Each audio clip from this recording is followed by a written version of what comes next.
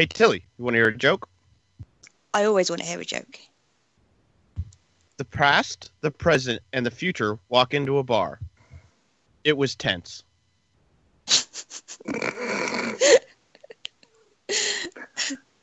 On this week's episode of Another Digital Citizen, we talk of news of the week, Royal Rumble results. We talk about the two Oscar movies, La La Land and Lion. We have talk about the Mandela effect. We talk about the sad film A Dog Purpose. And I am Haunted by Haunted, episode 2 and kind of 3. This is Another Digital Citizen.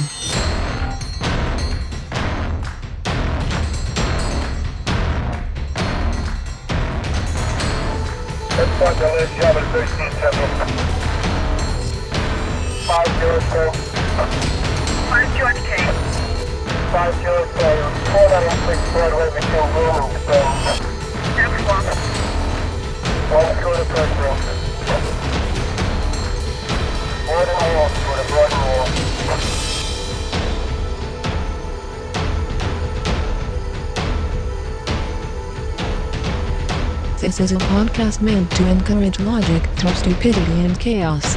A podcast meant to incite discussion between friends, enemies, countries, and religions. This is a podcast for us. For the digital world.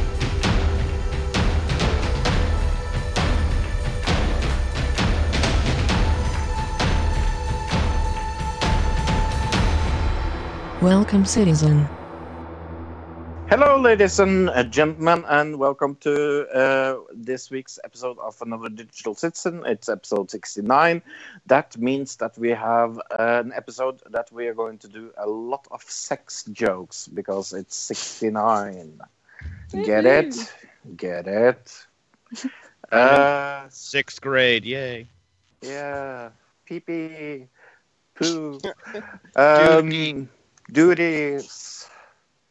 Oh no, I can't kiss a girl. I guess I get cooties.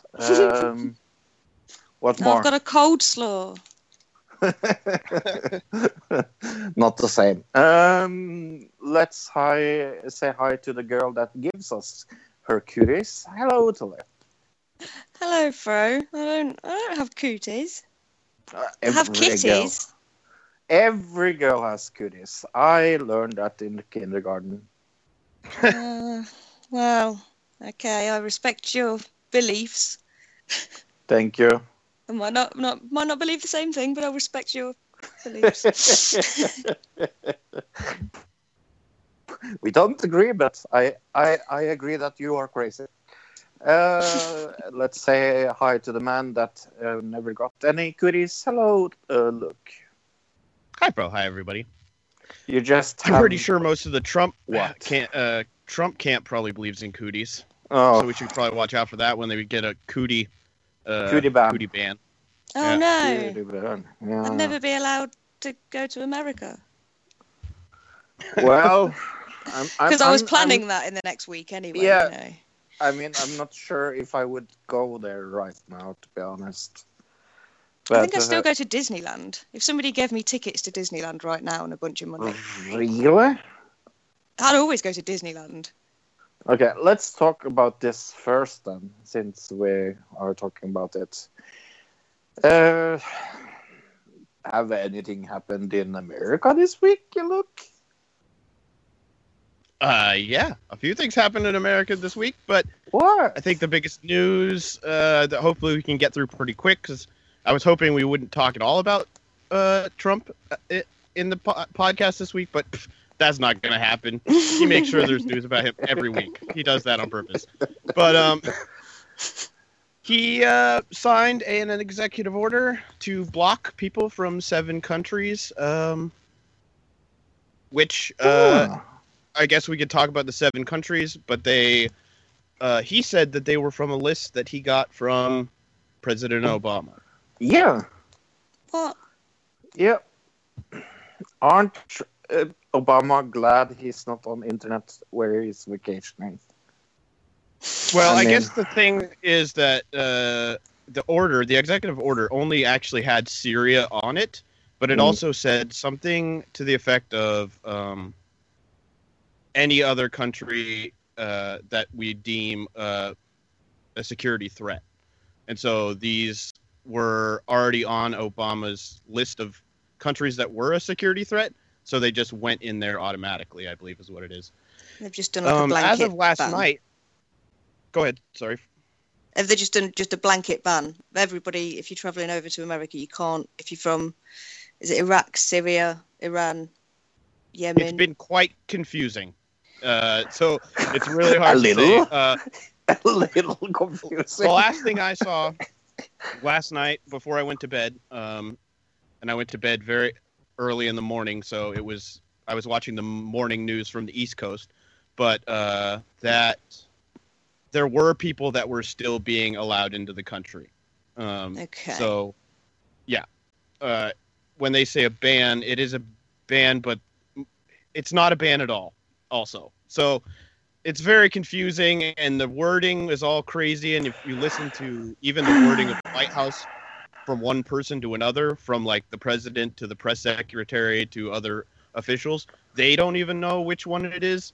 They'll say one thing, and one person will say one thing, one person will say another thing. So it's very confusing. But overall, it's not a great. It looks really bad, and probably doesn't help with terrorism when you think about it. That's the whole thing that Donald Trump's trying to say it does, is help with terrorism. Yeah, and it's just fueling the fire, giving more reason for people to become radicalized. Right. Well, and these are also the 7 countries that when Barack Obama was in office, he was bombing the crap out of them. So we basically bombed the crap out of them for whatever 6 to 7 years, and then told them they couldn't come here to get away from us bombing them. Yeah. So well, I suppose, if you're going to do that, the no refugees thing makes sense in a complete dickhead way. But I find it fascinating because there's judges around in America. For example, in Virginia, Judge Looney M. Brinkema of the U.S. District Court of Eastern District of Virginia issued a temporary restraining order affecting 63 people at the Dallas International Airport outside of Washington, D.C. And it said that it had to permit lawyers to access to all legal present residents being detained. So, I mean, it's been a order where I'm honest. I'm not fucking stupid, but I don't understand this. Like, is it a ban? Is it a... That's what I was saying, Fro, is they don't understand it. It was so hastily put out. It was so hastily put out that even the people who were implementing it didn't really understand what they were doing. So they're detaining people they didn't need to detain. They were just detaining everybody because they thought, oh, well, this is the best thing to do because we don't want to let in anybody that isn't on the list of people, but we don't really know. They put it out there and then didn't really specify a whole lot on what they wanted it to do. Like I heard about it, I think I believe it was Friday was the first time I heard about it, Friday night. And then didn't hear about the actual countries it was going to affect until Saturday night, Sunday, I believe. So it's all kind of come out very slowly. And over the weekend, because it came out slowly, even the other officials and people in the government were not informed of what this was going to happen. They had no clue that the Trump administration was going to come out with this. So everybody was completely caught off guard, including the people who were in charge of detaining people. So yes, everybody was confused, not just you, Fro, including the people who were in charge. So, I mean, but yeah, these 7 countries: Iraq, Syria, Iran, Sudan, Libya, Somalia, and Yemen. Those sound familiar at all to you guys? Yeah. Kind of. If you guys go back a couple weeks when we did our YouTube segment. I don't know how this came up. It was just totally at random that I picked that video because I thought it was a cool video for the YouTube segment. But with it's called The Plan. I posted up on our Facebook page, Another Digital Citizen Facebook on Facebook. A former military general talking about the 7 countries in the plan, and this was in 2007, and they're the same countries. So that was during the Bush administration, by the way. So these 7 Great countries thing to go back to. have gone through 3 presidents. Obama was bombing the crap out of them the whole time, and this is just a continuation. I know a lot of people are really, really pissed off because it's Trump and everything, but this is just a continuation of the same policies.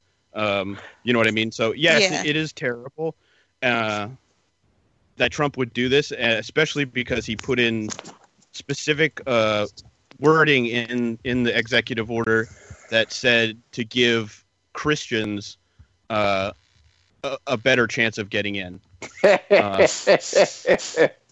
So are you Christian? Yes, I am. Yeah, you it's promise? pretty easy yes, to... I do. Okay. I think the idea.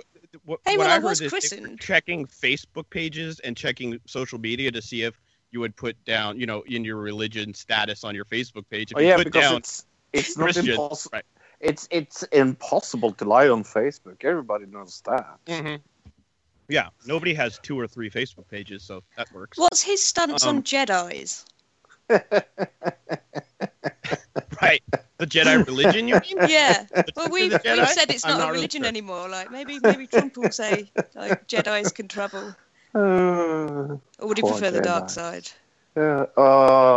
He is from the dark side. But thankfully, people have come out in demonstrations against this, and I mean, people are against Donald Trump when insane clown posse. Sorry, I can't. Yeah, keep a straight voice. Let's go. Let's talk about the protests at the airports first. But, Okay.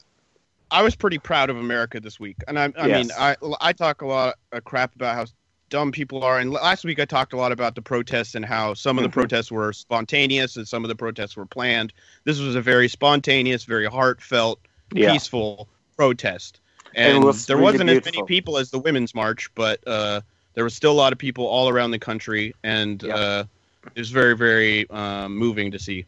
Yeah, I agree. It was so good to see that people were fed up with this already. I mean, I can't see how he is going to survive 4 years if he's going to do something strange like this every week. Right. It can't be a constant media frenzy. This is just. But- We got to remember, we're only, I think, under 15 days into his presidency. So Yeah. That's a good side, Dylan. Yeah. I mean, we got to. I wish you could see the my other thing face. The thing about this ban and everything is, it's not like this is a super surprise because he did say all through the campaign he was going to do this exact thing. It's So- not a surprise at all. But he said a lot of there is things. one thing to say about it is like he said that we got to get rid of all the lying politicians and during his campaign. So he just goes in there and he does all the crappy things without lying about it. See how that works? True.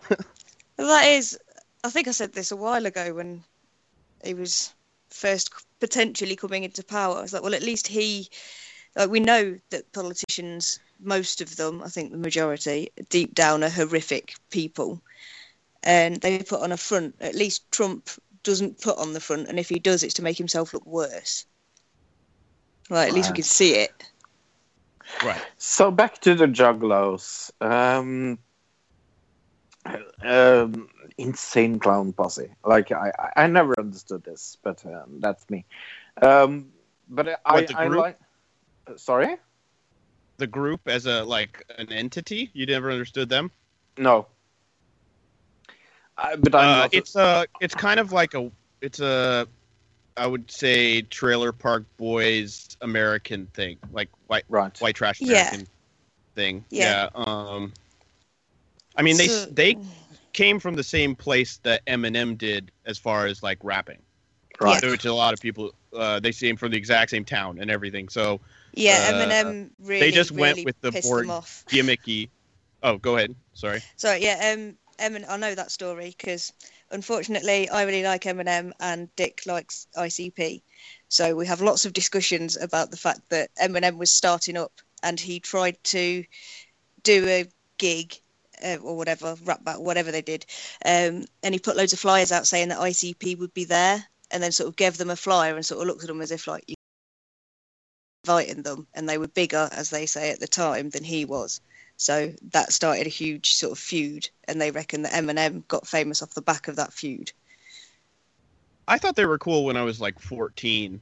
I think some But of the after songs that, are I was kinda funny. like, When oh you're really yeah, drunk, there's when it's definitely 4 some in the comedy. morning. Yeah.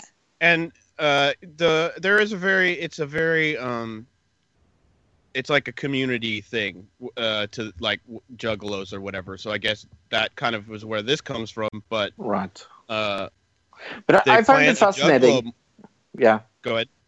No, I find it fascinating. Like one of they send out a press release, more or less, and it says the Juggalo family must truly shine and show America and the world that we're not a gang, public menace, cult, or any other untrue labels that have attempted to be slapped on us through the years. We must collectively show them that we are truly are a family that are united. Thank you.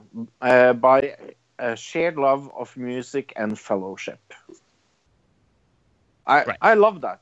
I think it's really nice. I mean, if you really must have a march, and I think you do to show that you are against the policies that Trump are setting out. What more? No, that's more not can what you- this is about. No. Really? Yeah. Nope. This is about them being Got classed to as a read the gang, article. isn't it? Yeah, I you got to have read the read it. article more closely. Oh. But if you read the article more closely, right here it says the fan base in 2011 assembled the Bureau of National Gang Intelligence Center. I guess has deemed them a gang, or what was the other word for it they used? I can't find it right now. So this isn't against Trump? I was so sure when I read Oh, a this. gang or a cult movement? No, it's not. Oh. They're it's against basically- the government, so Trump is the president. So I guess kind of in a way, but go ahead, Tilly. Yeah, they're sort of like, if you remember when Slipknot was massive and there was lots Right. of Slipknot fans that all wore Slipknot hoodies every day. They were in the same Slipknot hoodie, or, they were all in a Slipknot hoodie constantly. They could identify each other when they're out. They've got their safe place, but they're different to the rest of the population. It's kind of like that with the Juggalos. They wear the face paint and stuff, and they might try to act like thugs and stuff, but they're not. Most of them out there are just kids that feel like they're Right. pushed out by the rest of the. Well, I'd like to Culture. point out, I think this same group think they consider Black Lives Matter a gang or a terrorist type group. So what? anybody who all gets you got to understand America. A group of more than 3 people who all dress alike and have goals towards one specific purpose, whether it be against the government or not, it could be considered a gang or cult or threat. Wow. Does that make sense? That's When I was paranoid. in school, if you were, there were rules that if there were 3 or more people and you all dressed alike and you did specific things together or whatever, that you would be considered a gang and you could get in trouble for that. At my but school, yes. every one of us had to dress the same. Right, and that was always the joke: is what about the football team? Yeah. Mhm. Right, they're all dressed Cheerleaders, alike and they all do like- the same things and they all hang out together. I But guess I find this it is kind of more weird because this is more on like a federal level where they're saying the Juggalos are a gang to be watched. And the thing about now is we have freedom of information, or not the Patriot Act, which basically allows, if you're a gang or considered a terrorist group, they can bug your phones, they can watch you. You don't have any rights at that point in America.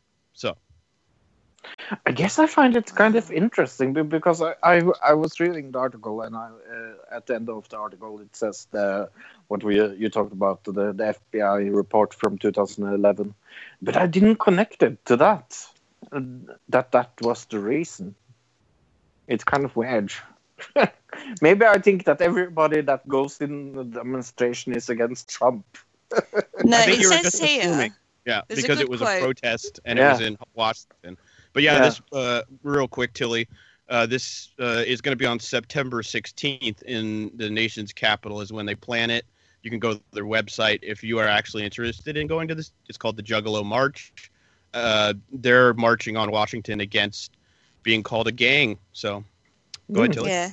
It says thousands of juggalos are expected to descend on the National Mall later this year to protest being classified as criminals, in addition to, and this is quotes, standing up for their civil rights and the rights of others who have been oppressed or discriminated by reckless law enforcement agencies. And that was on Wednesday on their website. Interesting. So that's what it's about, the reckless law enforcement agencies and them oppressing people and discriminating against people. So that's nice. Yeah. Not nice that it's happening, but it's nice that, the more, at least awareness is being brought to things. That's one positive you get from all this kind of, all this Trump malarkey. But talking about Trump, he was supposed to meet with your queen. Yeah. That's what happens when you get a new president. They come over and meet the prime minister and meet the queen. It's, she's had was it one of the Saudi kings? Sure. It's my favourite thing, she meets up with them. So It didn't surprise me, but I can see why people are up in arms about it, because we don't want the likes of him around here, really. And there's... a lot of people turning up at the Houses of Parliament. How many people was it? It looks like thousands. Yeah, I heard thousands. Yeah. Of the picture I'm looking at, it really looks like it's many people. Let's do the video right now, since we're talking about it, because I have a video of it. So let's go to the YouTube video real quick. Let me know when you guys have that up. But it says thousands of people, including MP Ed Miliband. Do you know who that is, Tilly? Yeah, I do know who Ed Miliband is. Good or bad? What do you think about him? Unfortunate, I'd say.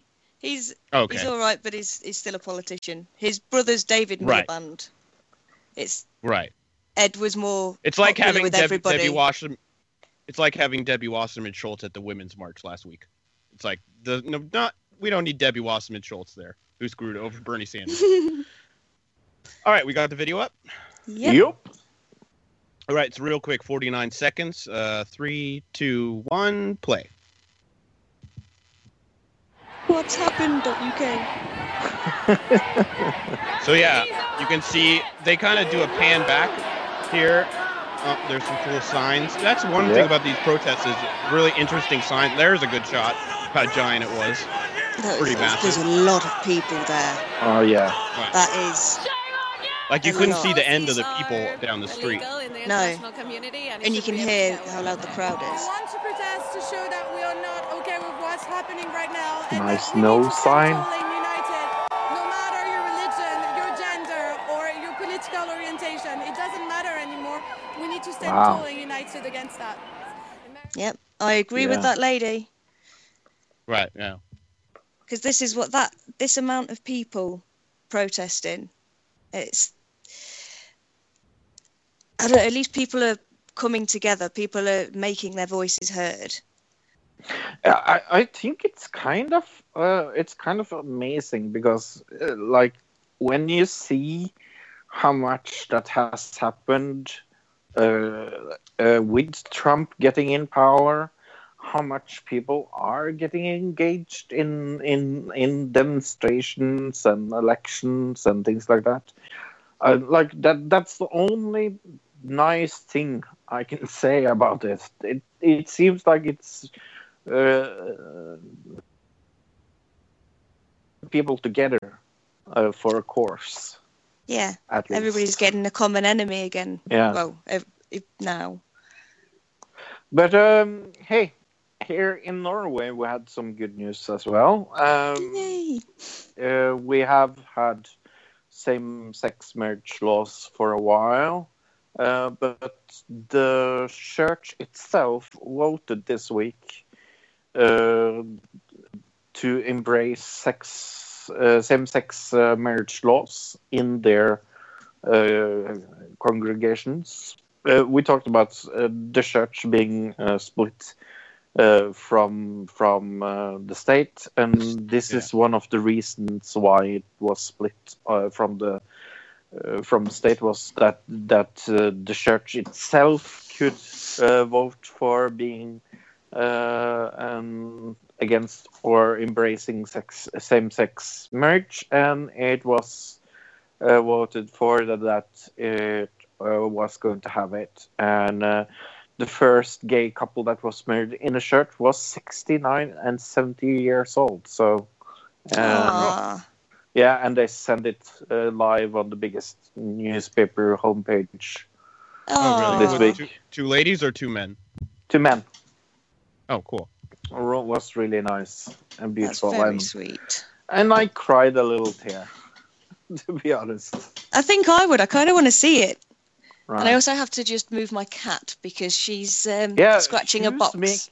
Who's making all the noise? I was wondering what that was. Yeah, this is What's that Bluebell. noise? I have a sewing machine box and it's cardboard, and she's decided that she's going to climb up onto all the shelves and attack it. And you can stop it. Go on.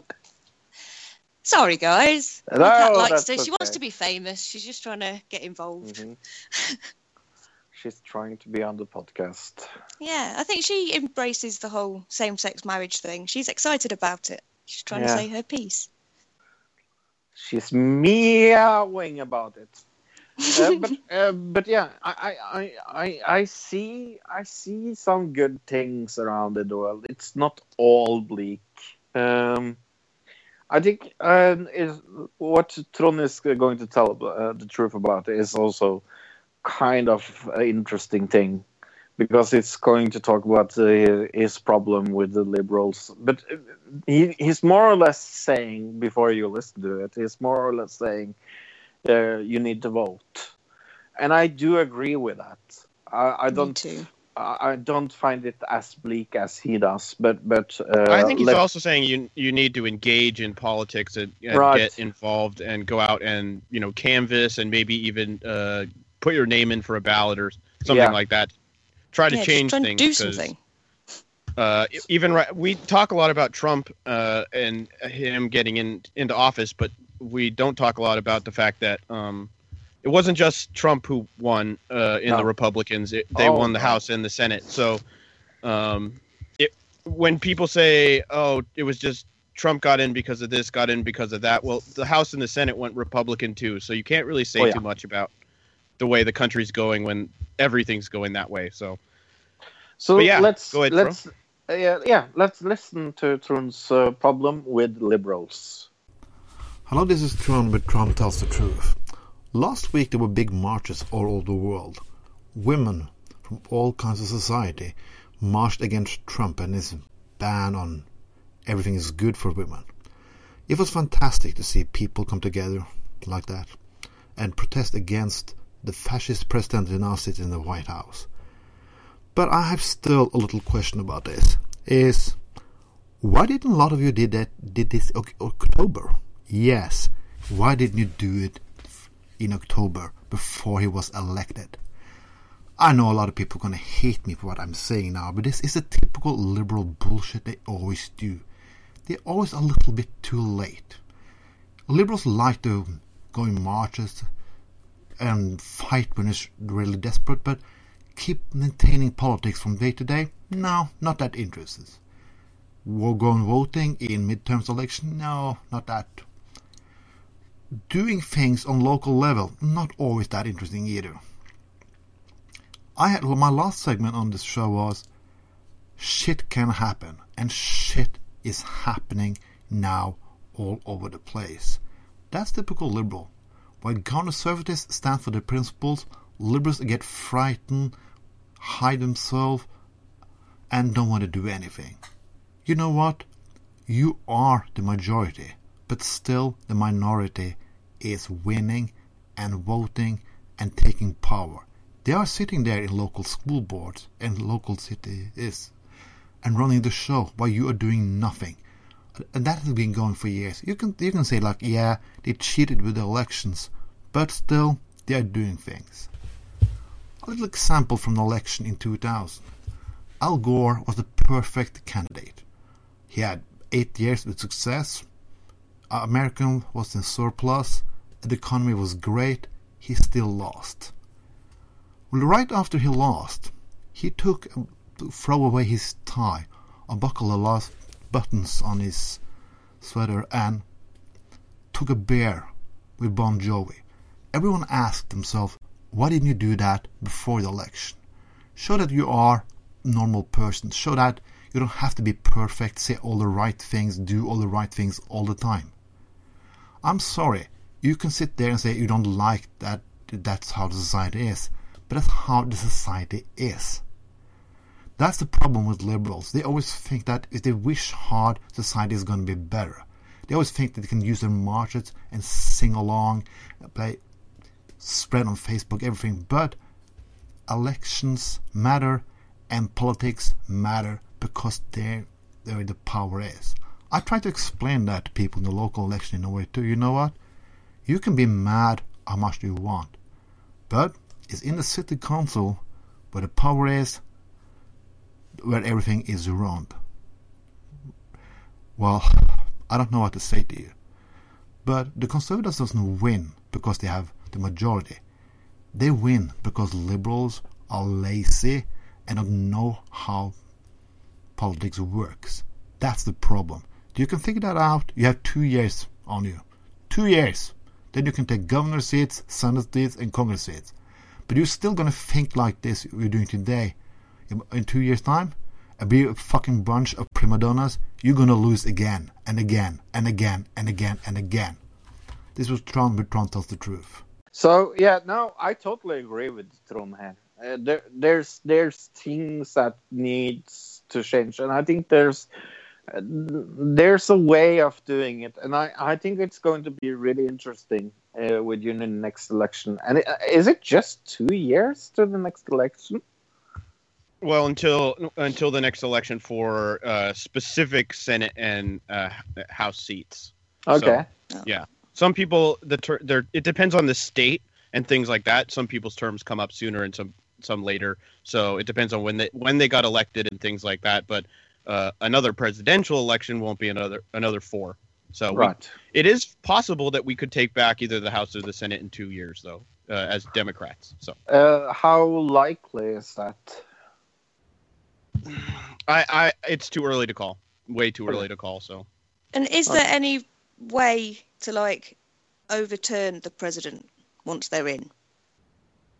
Impeachment, yeah. Right. Okay. Which there's already people that have filed, lawyers and things that have filed for impeachment for Donald Trump. So a little early, chances are those things won't go anywhere because it's a little early. But if something serious happens, then yeah. Okay. We have a Facebook We where there has been a lot of things being posted. Please keep posting there. If you are a member, you can search for it. It's Another Digital Citizen on Facebook. You can ask to be a member. I have actually this week said yes to someone that was asking to become a member. I get a notification if you want to become a member. It's not a secret group, but you have to search for it. It's Another Digital Citizen, and we say yes to you as I do look up on your profile. So if it's obvious you're a sex robot, I don't like Right. the idea. Yeah, we don't want sex Exactly. robots. No. No offense, you Well. can go and sex robot somewhere else. And honestly, if you're a Trump supporter and you want on our page and you want to post stuff, we're not going to delete it.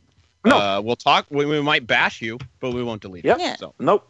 I never. I'd be really interested, to be honest. I never ever deleted something I'm against on the page. No. I just deleted pages that was incorrectly linked or something like that. Yeah, if it doesn't work. That will always happen with Facebook. But yeah. But we have also an email address. It's anotherdigitalcitizen@gmail.com. Anotherdigitalcitizen@gmail.com. Have we gotten our weekly mail from our friends? No. No. He No, must be, Jeremy email? he's No. probably under the weather. As he had surgery last week, so still thinking about you, Jeremy. Yep. And whenever you feel better, if you feel like send us something in. I know that when you're on those hard prescription pills, sometimes it's not easy to type. Or look I did at not the- laugh. Yeah. I did not laugh about that. I laughed about the cat in the background. Well, she's reminding me Okay. that he wanted the cricket scores, but I don't really want to tell him Why? because I've got them up here, and England lost to India. India won by Aw. 75 runs. So I'm sorry, Jeremy, that it's bad news while you're not feeling all that great, but get some more of the free drugs. Maybe. All right, you we want to will- talk about handball, Fro, while we're talking about sports? Oh yeah. And Norway won the silver in handball for. Well, they men. lost to France, but Yeah. yeah, they got second. That was nice. First time in ever. But Yay! maybe we will have Jeremy on one podcast because I know he's home and sitting home. He couldn't be on the podcast today because it's his wife's birthday today. So hey, Layla, Happy happy birthday! birthday! Yeah, but maybe he will be on the podcast soon. He's a nice guy, and I like to talk to him. And he has some interesting stories, to say Mhm. Right on. the least. Hey, Luke, have you watched anything on TV this week? Yeah, you're breaking up a little, Fro, but I watched. Well, there was the Frequency finale this week, end of that show. I think I'm not 100% sure if it's gonna get more episodes or not, but who knows? I thought it wrapped up really good. Did you watch the end of this, Fro? Yeah. I was happy with it. I thought it had a good little ending to the murder mystery storyline of it and everything. So Yeah. We don't need a season two. No, to, you could do it, but we don't Oh, need yeah. it at all. we don't need it. But I watched the first 5 minutes of Riverdale and turned it off because it's total garbage. I won't even ask Yeah, it what took that's me about. 5 then. minutes, and I was like, "Wow, this is not." Good. I talked about it last week. And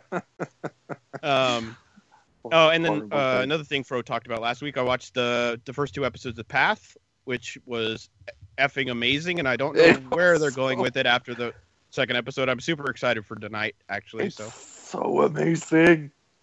have you watched any more of the Path, Tilly? No, I'd forgotten that it had You come got- back, to be honest. Oh, you have Right. to Yeah, you got to watch. Let me write it down in big. because It is going in a new direction. We can say I that really much. want to talk about it, and I can't. I'll write it down in big. Next week we will talk about the tree, Tilly. Wait till you see the tree. The 3? Mm-hmm. Okay. It's a episode tree. 3, you mean? Oh, It's a tree. All Anyways, yeah. What else? Nothing. Oh, that was it. Okay. What about you, Tilly? I saw the second season of Witless Of that I what? spoke about last week. Witless. Right. Oh, Witless. Okay. Yeah. It's a bit hard, especially with my accent, because it's Willis. Yeah, it's a bit hard for people to understand, maybe. But yeah, that brilliant. Because obviously at the end of It's more than okay, Tilly. It's just me that have a bad time of hearing. Oh wow. What Your else? Your But yeah. accent is British, and I love it. So But it's not eloquent British. It could be if I put my actual British voice on and properly elocuted all of my words and made sure that I said every T. But that's not how I talk. It takes so much energy. Oh my god! But yeah, Witless. yes, Because I don't want to spoil things. But if you've not seen the first season, why would you jump into season 2? But yeah, after how it ended, with the shooting, it just goes even more crazy than it was. And I watched the whole season just straight in one go because I had to watch the next one, then had to watch the next one. It's still funny. It's still sort of pretty cheap, but it's good. It's amusing, and I very much enjoyed it. Cool. And what else did I watch? I'm sure I've watched loads of TV. I've not watched any LA Hair. As I caught up with that, and she just sacked everybody. Like this newest season, I was saying there was a new season that had come up, and that's how I ended up watching it. She sacked everybody that was in it before, all the good people, and just kept one person who wasn't even like a main person. Oh, screw you, Kim Kimble. I ain't watching that anymore. They all wanted too much money to be on the show, so they were just canned. So maybe. I think Anthony should have stayed. I have no clue who you're talking about. So I think he's on the first episode, and I think if you watch any old episodes of The Soup, I'm sure there's clips of him on it. Remember Joel McHale taking the count? Me too. Yeah. How has nobody like another channel come up with some other show that's like The Soup? I mean, there's I know. Tosh.0, but that's terrible. Yeah, Tosh.0. And it's not about TV, right? No, it's internet. It's about internet. Yeah, I'd want something about our terrible TV. But what about you, Fro? Have you seen anything in TV this week? I have seen something really British this week. Ooh. I've seen Waiting for God, and I think it's freaking hilarious. It's an old show, an old BBC show, and I was never. Gonna say that sounds really familiar. Yeah. I don't. It's called Waiting for God. Okay. And it's 5 seasons, and I love the actors, and it's so dry and it's so funny. Oh, okay. I saw this when I was younger. Yes, it's about two older people that are waiting for God. Yes. Yeah, Waiting for God. Really. Oh yeah. Yeah. Right. Oh yeah. I remember seeing like episodes this? of this on OPB when I was younger, but yeah. Because she was in something else as well. Never ever seen it before. I also wanted to see something other old that I had never seen before. So I started watching Tales from the Crypt, and it's so cheesy and it's so funny. It really is cheesy. It's so cheesy. It is so over the top. Bad that it's fun, but it's so funny to see like actors that are really big now, like a really young Demi Moore, for example, and also like directors that you like. Oh my God, have they really directed an episode of Tales from the Crypt? Right? Yeah. So it's funny that way. So those are the 2 old shows that I watched, and I saw the 2nd season of The Story of God with Morgan Freeman this week. I still love Morgan Freeman, and I still love this TV show. So that was my TV show this week. Let's move on. This week, we're going to talk about 2 movies. One I saw, and it's called Lion. It's it's a movie from 2016, of course, because it's nominated for an Oscar in 2017. And I had no expectations going into this movie at all. It's kind of interesting when I wanted to see it because it's nominated for a Golden Globe for the best picture. But I also wanted to see it more or less because it has directed by a man called Garth Davis, and I totally loved Top of the Lake. And he was director of that TV show. I think it was Treeform. But this is his first movie that he has ever made. It doesn't really have any people that you know in this. He's working, by the way, on Mary Magdalena. But there's Sonny Pavard. You don't know any people that I'm going to read, but Ashkek Beracht, for example. You know all his movies, don't you, Luke? Ashkek Beracht. No? No, I just said What no. about there's Dev Patel though? I know. But it's about an Indian family, and of course you need Indian actors, so no people you're going to recognize. And I give this. Well, it's got Dev Patel, it's got Nicole Kidman, and it's got Rooney Mara. Yeah, I know. Okay, so those are three people you're going to recognize. I know, but other than that, I would give this 8 out of 10, I think. All right, this had a $12 million budget, and it grossed $19 million. Came out January 6, 2017. So yeah, in the USA. All right, and I covered La La Land. I watched this week. Did you watch director the whole Damien, thing? Well, I fast forwarded through a lot of the singing, but there isn't as much singing as I thought there was going to be. So, okay. I mean, there's a few songs, but I mean, I did start fast forwarding like literally in 5 seconds into the movie, and then fast forwarded to minute 5 because I instantly was like, "Oh, there's a traffic jam. I know exactly that everybody's going to get out of their car and start dancing." I'm not freaking stupid. Like, this is the thing about these kind of movies. I'm like, singing. I can well, they were singing while they were dancing. I have the ability, at least at this point, to when in these kind of musical movies, I can sense. I'm like, oh, these MFers are about to start singing. I can tell already. So I just start fast forwarding, and if I get to a point where there's no more singing, then I just keep watching from there. And it was Oscar bait. It was what it was. Directed by Damien Chazelle.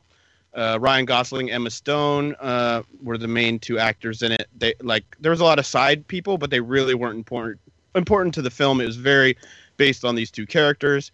Came out December 25th, 2016. $30 million budget. It grossed $107 million almost so far.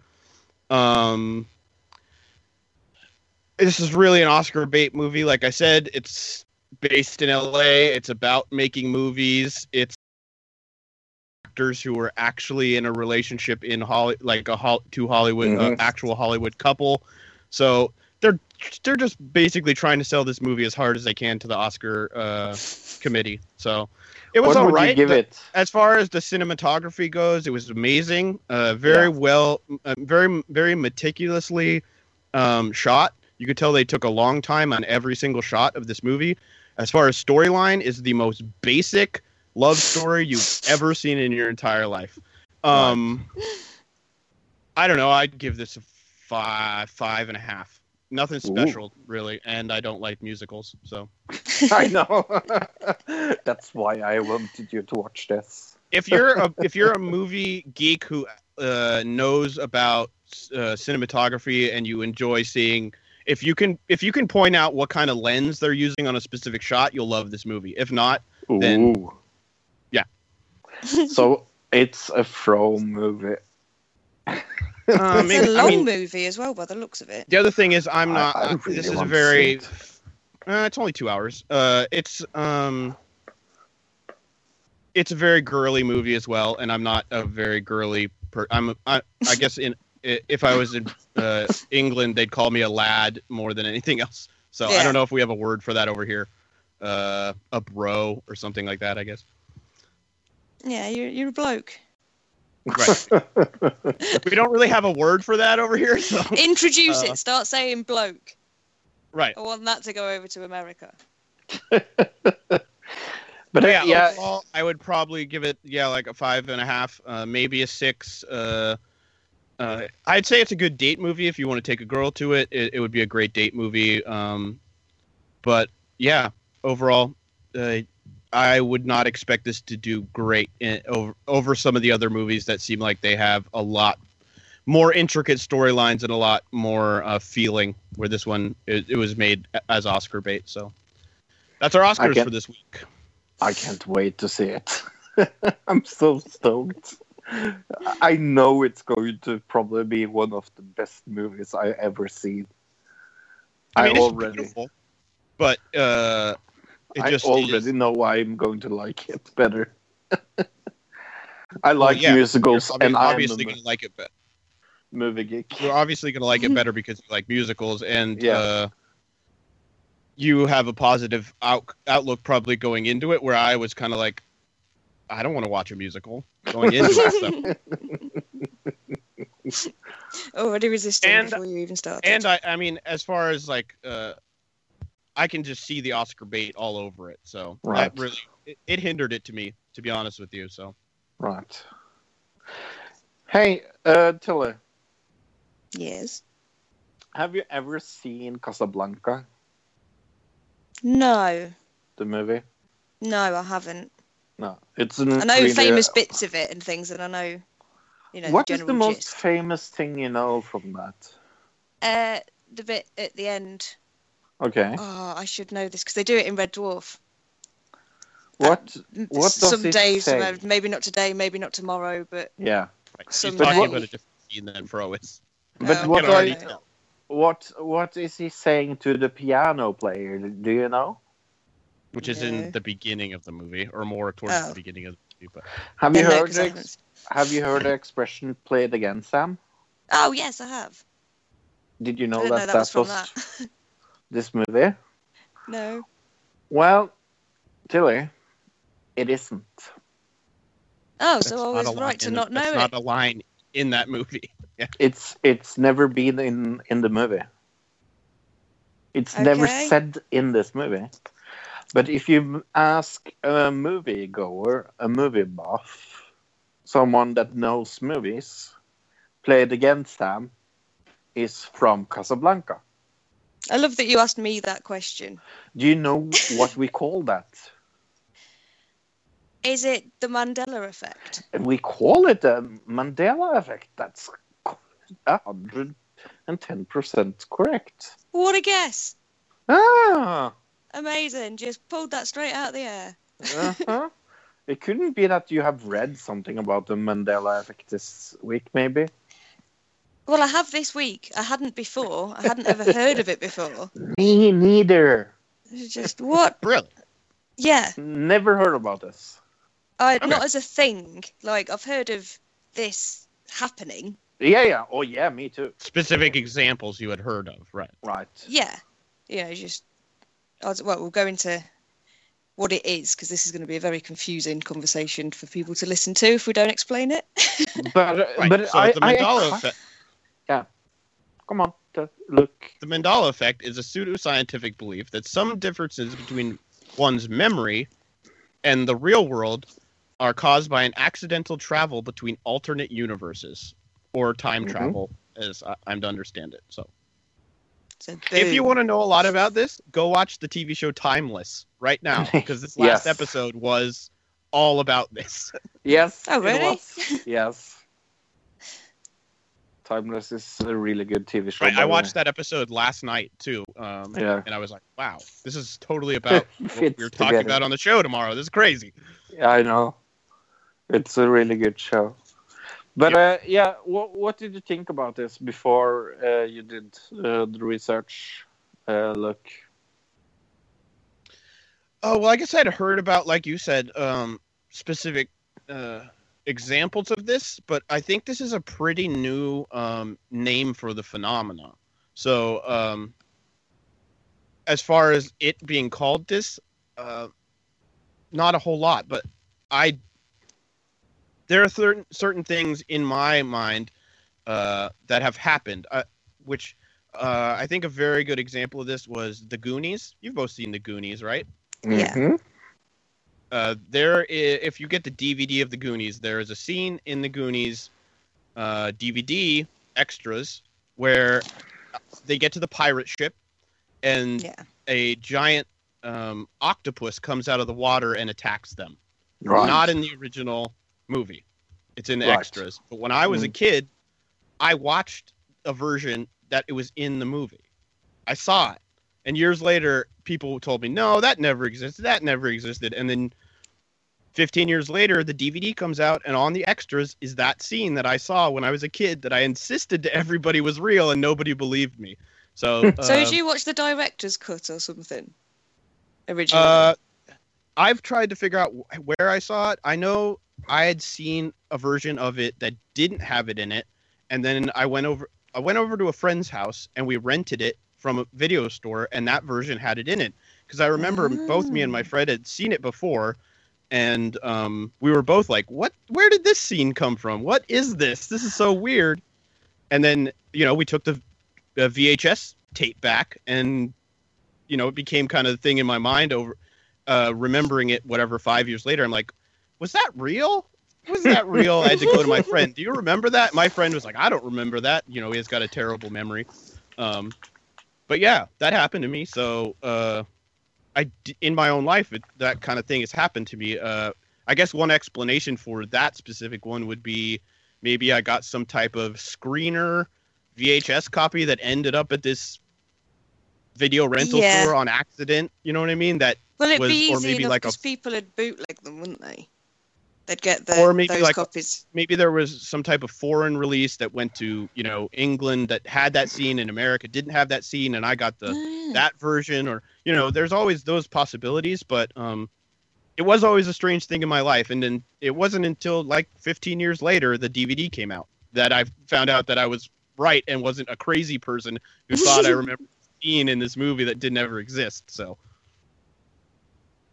yeah, I have had this happening to me as well, and I mean the Forrest Gump example they gave, for example, I was pretty sure of. Yeah, I me too. remember incorrectly. it is, but why is it called let's the get in. Mandela? You want to get into the list? Or? Yeah. Oh, go ahead. Sorry. No, why is it called the Mandela effect, Tilly? It's named after the instance in which a large group of people all shared the same memory that Nelson Mandela died prior to his actual 2013 death, usually sometime in the 1980s. Mm-hmm. It says the effect exploded in popularity on the internet when a peculiar example popped up where a majority of people seem to have recalled the Berenstain Bears books as being spelt as Berenstein or some other variation differing from the actual spelling as presented by the evidence. Mm. So yeah, it's called the Berenstein. Mandela thing. I had always called it Berenstein when I was a kid. That's what I remember it as too. So, yeah. But it was actually Berenstain. Yeah. But yeah, that's why it's called the Mandela effect, because there's a lot of people that thought he'd died sometime in the 80s. And this is Ultimate Warrior. Well, you guys probably don't remember this because, you probably weren't watching wrestling at the time. But Ultimate Warrior left, and everybody, and he came back. I think at WCW, and everybody said that he had died, and they brought back a fake Ultimate Warrior. There was this whole thing at the time, and everybody believed that Ultimate Warrior died, but he hadn't actually died. So I heard that rumor. Right, it's kind of like that, but this one's a little more extensive because he went to jail at one point. So I think they believe that he died in jail, Nelson Mandela. So that this would have been it would have been a little more confusing because it would have been harder to tell. But I guess a little harder to tell, you think? Well, you think that the prison would have records, but yeah, who knows? Yeah, who knows? I think it's interesting. I mean, it's an interesting theory, and I like when we talk about things like this. But I do think it's kind of ludicrous to say that remembering it incorrectly is because of time travel. Yeah, I agree with you on that one. I mean, sort of all right. Common misconceptions is what it is. It's a common misconception. Like, I thought he died. Yeah, I thought he died as well, but no, he's just died yesterday. I don't think it's necessarily.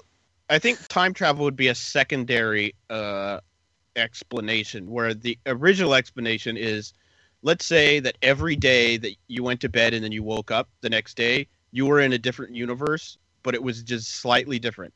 So slightly different that you would never really notice you were in a different universe unless you remembered one of these examples.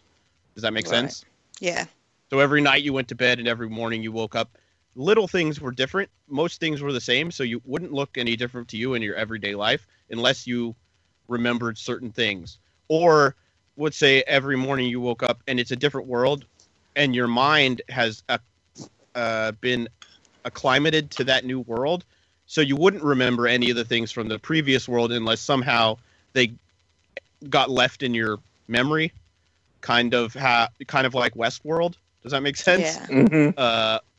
So that's the real kind of idea behind this. People, when they go to that second parallel universe, they remember some things from the previous one.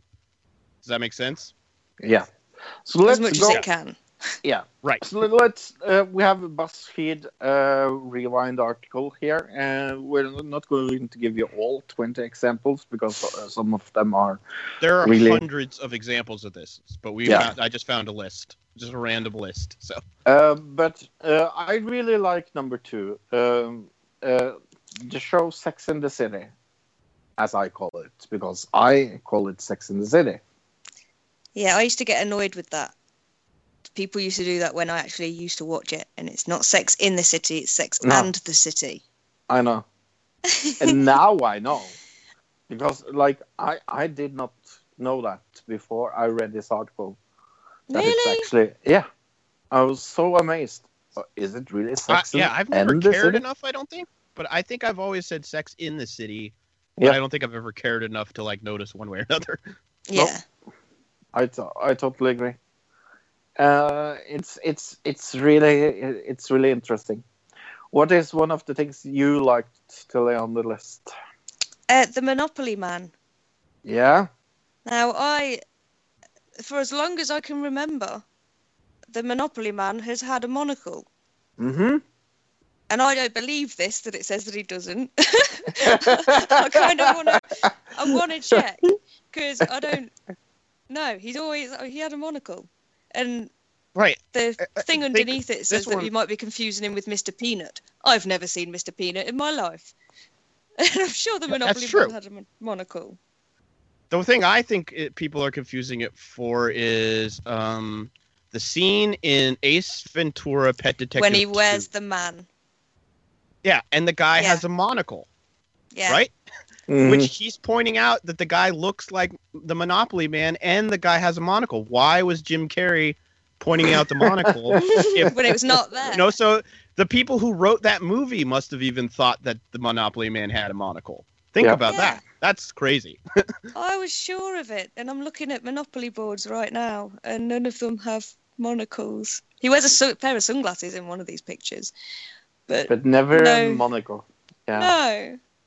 Oh, maybe old school Monopoly. I don't believe this. I've been totally Mandela affected. I love that you don't believe it.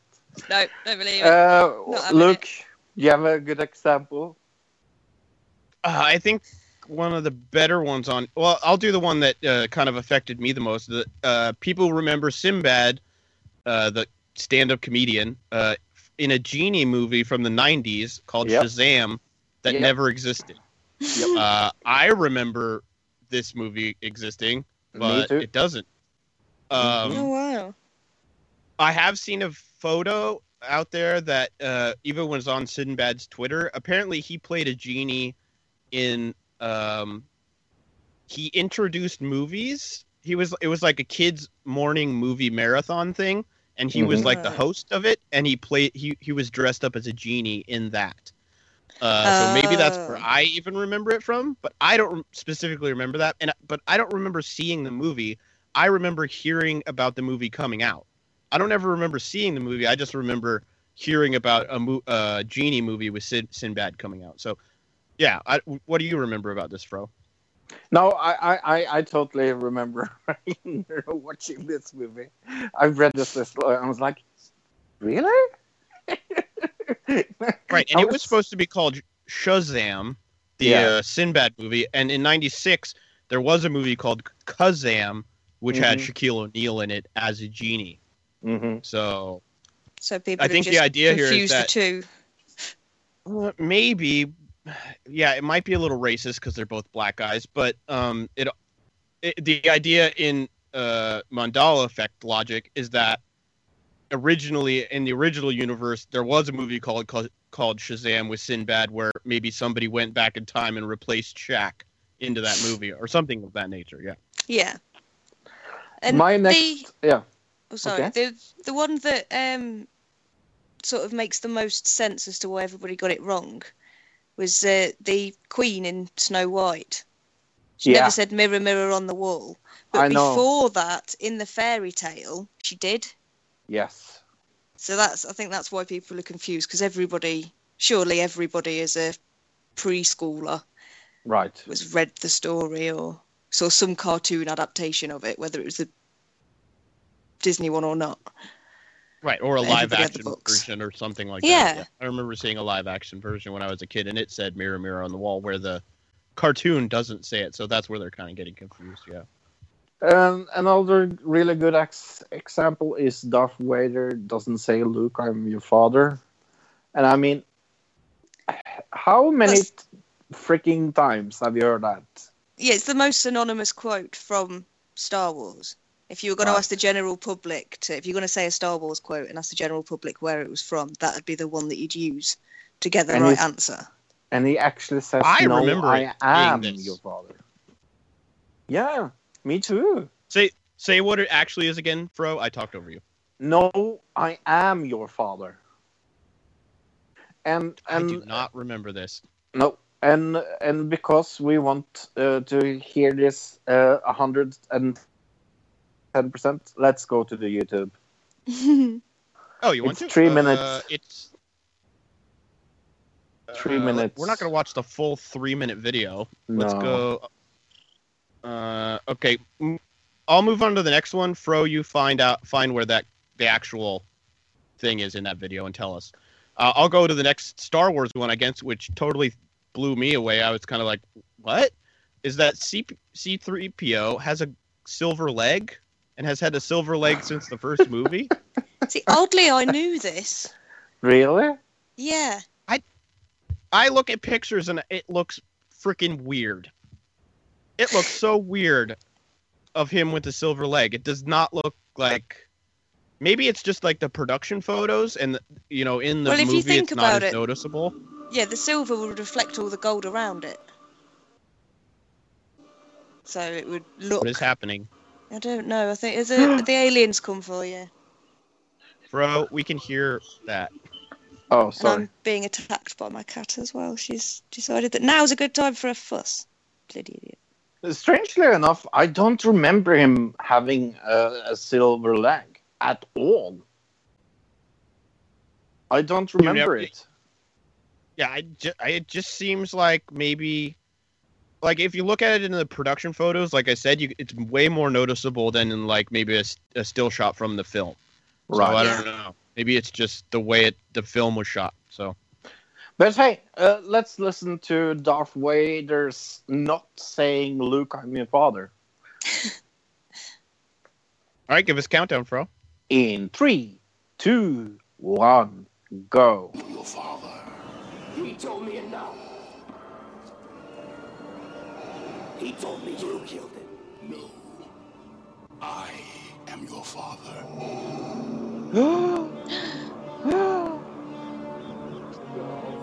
So. No.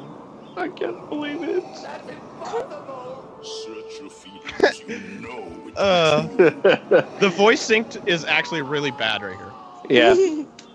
But yeah, so he never says, Luke, All right. I am your father. He just say, No. no, I am your father. So, Yep. I suppose people have Interesting. just put it together because to quote it, yeah. it'd take too long if you did the whole thing. The next thing I reacted on is that Kit Kat didn't have a dash. Me too. I was so freaking sure Kit Kat had a dash. You could have got that past me. Like if somebody yeah. was selling fake Kit Kats and they'd put Mhm. the dash in, I would buy it thinking it was a real one. But then thinking about it, you know, if you think about the Kit Kat finger with the name written on it, there was no dash. It's so strange. Bizarre. We have more movie quotes. I think it's funny. Life is like a box of chocolate. It's never said. It says, Yeah, that's a bit life of a weird was. one. Yeah, because He does the weird accent. yeah, The weird maybe it's whatever that. it is.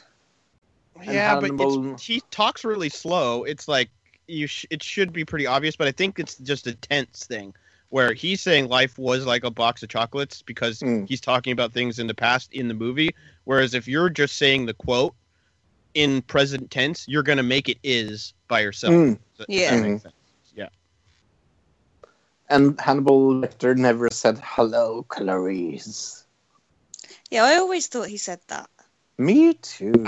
Always. I remember that, so that one is really weird to me. He just Yeah. says good morning instead. So Yeah. It must be Yeah. from some parody of it that I don't remember. So Isn't it on the... What was the next film? Was it just called Hannibal? I'm sure he said Hannibal, hello, that Clarice was in more that. a recent one. Yeah. Yeah, It was but I think a he more recent says one. it. Yeah, he says it. At So the that will end, sort of cement it in your head that it It's- was in the first one. yeah, it's the end of Red Dragon. He says it. Oh, is it? Yeah, I knew it was one of the ones after. yeah. How about 17, Luke? Number 17. Interview with a Vampire isn't called Interview with the Vampire. It's called Yeah. Interview with a Vampire. Vampire, yeah. Again, this is a little tiny change of just like, tense or like a very small contraction word or something like that where it would be easy to mess that up, I guess. One of the interesting ones for me, I don't know if you guys even have this. Peanut butter doesn't exist. I guess I mixed this up with Skippy because there was Skippy peanut butter here, and there's Jif peanut butter. So maybe Very Jif and odd Skippy. names for peanut butters. Yeah. We Why have is your peanut Peter butter Pan. Skippy? What? I don't know why it's called Skippy. It just always has. But yeah, I seem to remember Jiffy, but I think it's just me mixing up Jif and Skippy in my head. You know what I mean? Yeah. Making Yeah. Skippy. I think it's funny that they all even have it in American Dad. Yeah. Well, that's probably why they could have it in American Dad, because it doesn't exist. Yeah. That'd be the best thing to do, find all of these and use them, because you can. The spelling of Fruit Loops is a stupid one. I always knew it was Fruit Loops with 2 O's instead of like fruit. Right, because that's the way the cereal is shaped. So Yeah. Yeah. I guess that always obvious. The one on number 12, Mona Lisa is smiling now, but people used to think she had like a emotionless face. This could just be due to wear and like aging of the actual painting. You know what I mean? I Cause agree. that kind of thing to happen. Yep. I think the last one I think is interesting is Curious George never had a tail. I seem to remember a tail, but Me too. that's just me. I don't. I don't remember him having a tail. I always remember him having a hat, a sailor's hat, a rain hat. Yeah, the the yellow yellow rain. one. Yeah, the yellow That one. was the man in the yellow coat has the rain. I know, but I remember the monkey having one. Oh yeah, because he would take the man's yellow hat and wear it. Yeah. That's what. Yeah. Yeah. Okay. Yeah, I thought he had a tail. Well, I think I thought he had a tail, and then saw that and went, "Oh yeah, it looks really weird with a tail. Mm-hmm. It doesn't look right." It's really weird. Huh. So, do you have any other examples, Luke? I think that was it for me. I mean, there's some on here that aren't really that interesting, so probably won't cover them. But there are hundreds of different examples out there if people want to go look them up themselves. There's tons and tons of YouTube videos. Some trying to. Sorry. Do you have some personal ones, maybe? No. No? That was it for me. What about you, Fro? I haven't played against Sam. Like, that's one of my big ones. Yeah, which we have already covered. Yeah, I was sure he said that. But I think one of my favorite ones that I still don't believe is true is about the film Piano, but it's kind of complicated. So, have either of you seen the movie Piano? No. Years ago. That's such an old movie, but it is an old movie. But anyways, it's about a girl that goes to Australia. She's being mishandled, and she's playing piano, and she's blind. Like, that is the freaking story.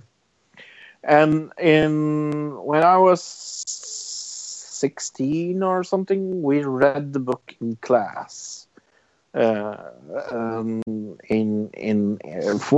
Before we saw the movie, and I remembering having the discussion with my mom since then, if the movie was based on the book or the book was based on the movie. And I remember, I still remember that I was correct that the movie was based on the book, and my mom still thinks the book is based on the movie, and we check it every time on Wikipedia, and then I seem to remember every time like it's 50-50 if it's me or she is right. It's kind of a strange thing to remember on correctly. Right, yeah. But well, I mean,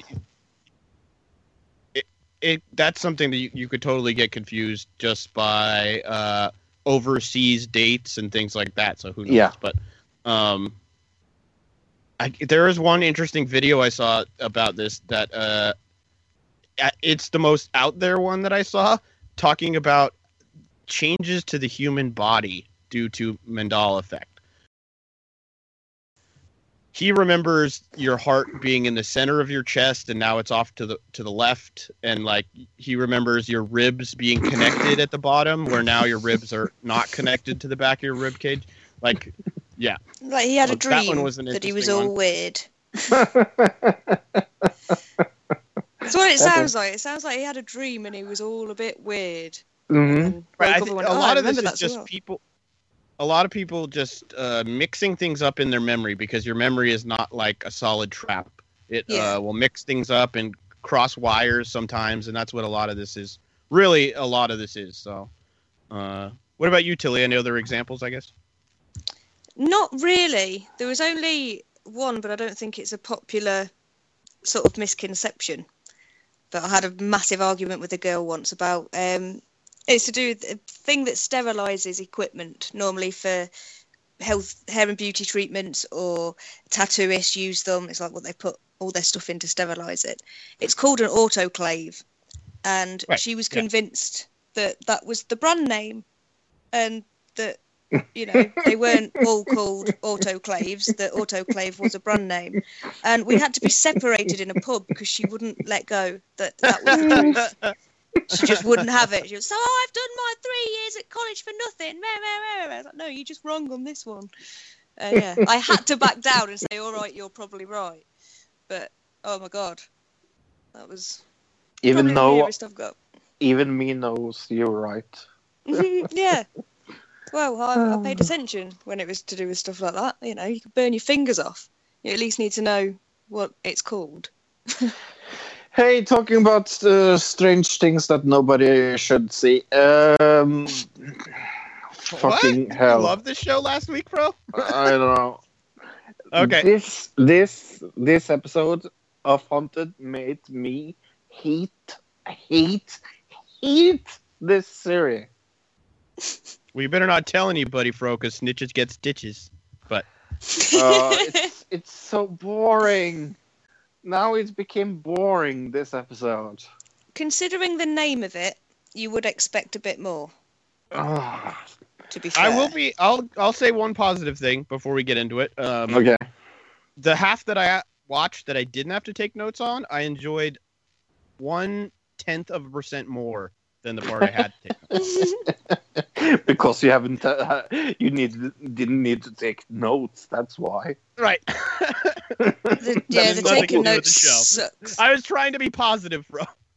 So just so we have this clear, is this episode 2 and 3? Yes. No. And not. no. Oh. This is No, it's episode not. 2. Right. If you go last week, me and Tilly were on the Wikipedia, and on the Wikipedia last week, we even said it in the show that on it said it was episode 2 and 3. That's why we thought it was episode 2 and 3. Yeah. This week, it came out that it's episode 2, part 1 and part 2 because it was a 2-hour episode, but it's part 1 and part 2.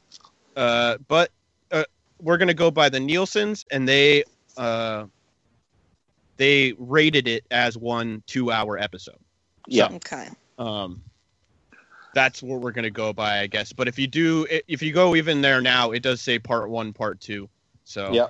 And that again, is very incorrect. strange that they would do a 2-hour episode in the second episode instead of the just first.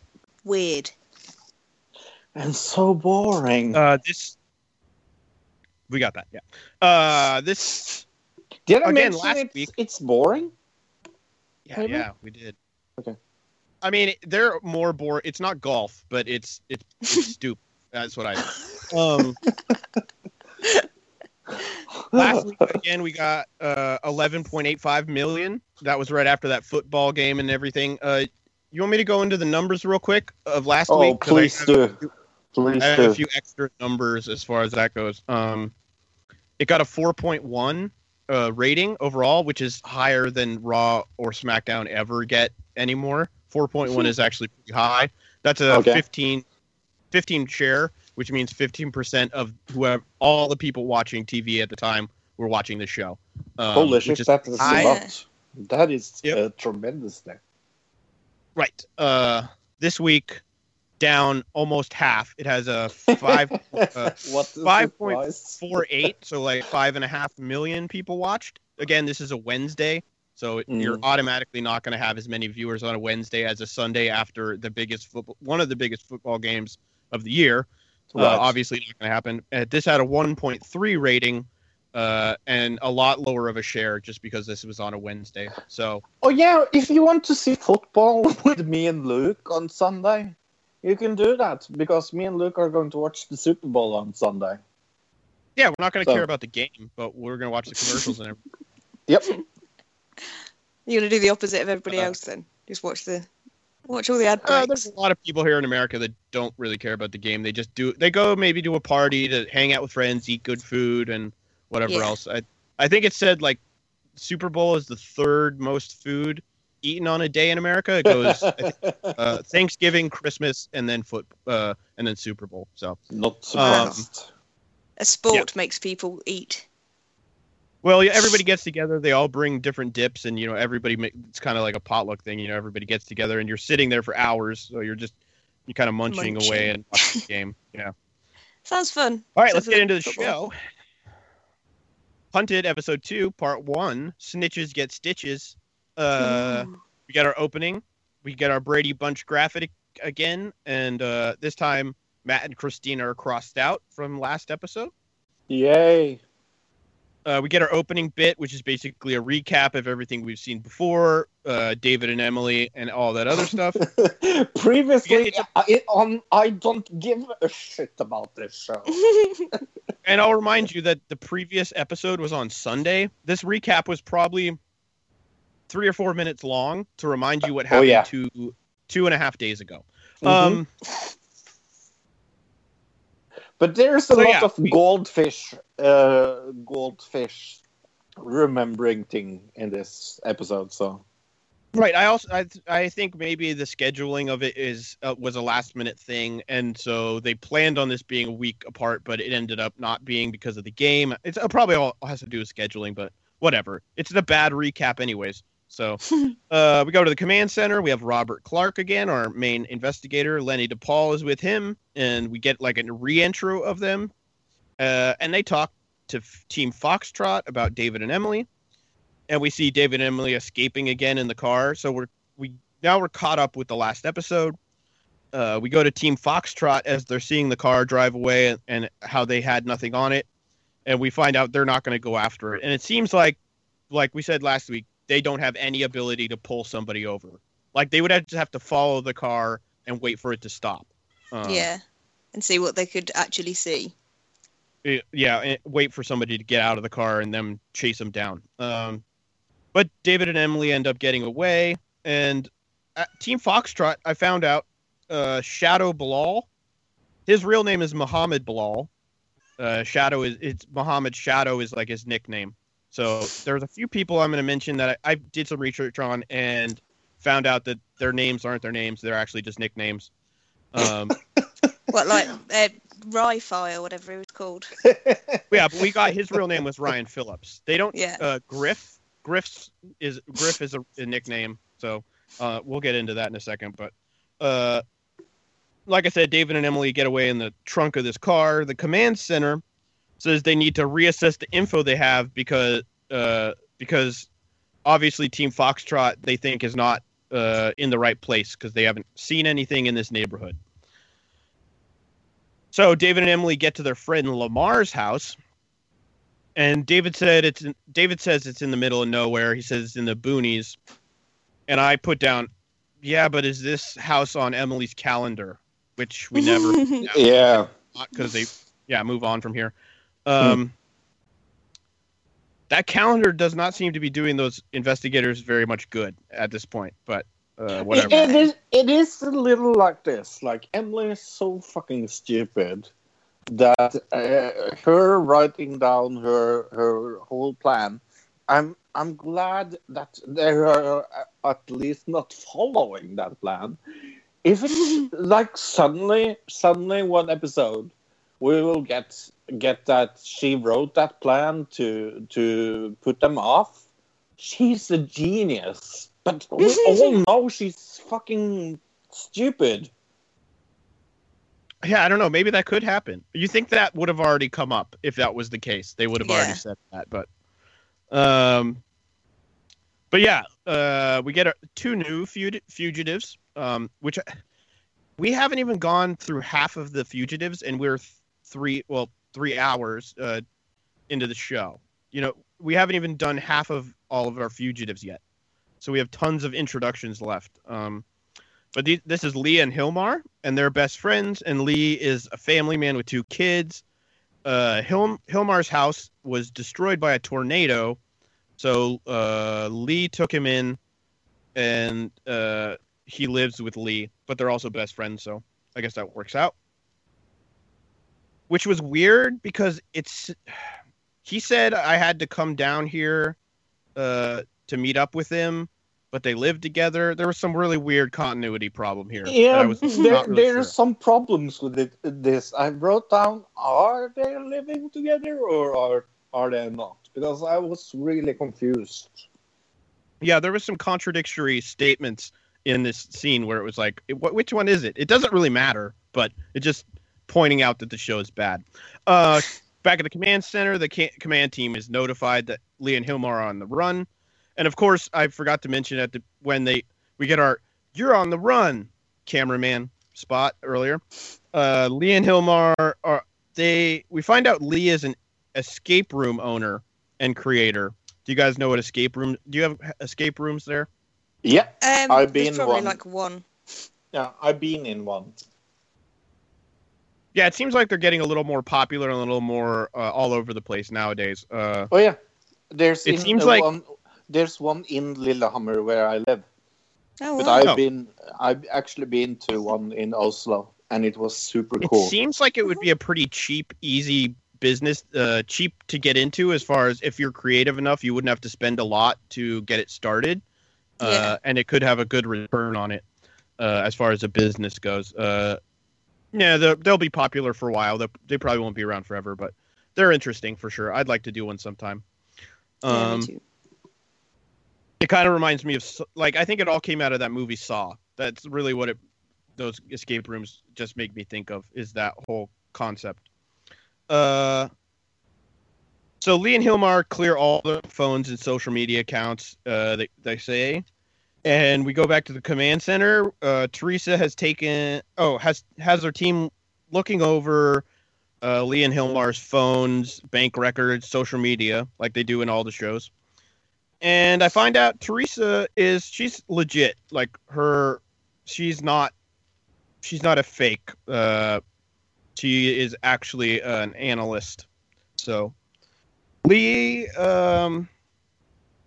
we find out Lee's nickname is Wolf. So his name is Lee Wolf Wilson. And the hunters think that's just hilarious because they're chasing a wolf. Because that's the opposite of what it should be. So funny. Ha, ha, ha. And they do a close-up on the whiteboard of him writing wolf as everybody's laughing because it's so funny. They find out about Lee building escape rooms, and Ben Owen says this guy could be really difficult because they think somehow building escape rooms makes you good at running away from the police. Wouldn't it be the opposite since you're in this, whatever. Lee and Hilmar, they take out all the SIM cards and stuff out of all their devices and leave the house. They take off in a cart. Back at the command center, Ri-Fi talks to Alpha Team and find out Ri-Fi, he's completely legit. This guy is probably one of the most legit military people actually in the show. Okay, now we get John Buck Smith, which they call him Buck Smith, but I found out he's John, is his real name. He's a U.S. Marshal. I got no info on this guy. I can't even find out if he's actually a U.S. Marshal or not. He's part of Alpha. He's part of Alpha Team, and the other part of Alpha Team is Griff Garrison, who is named Walter. It's actually Walter Garrison. Griff is his nickname. He's a homicide detective, they say. But I found his website, thegriffgarrison.com, and he's a motivational speaker. So that's good. He was in the police force at one point. He is no longer, but that's true about a lot of these people. So, if they're in the police still, they'd be doing it for the police.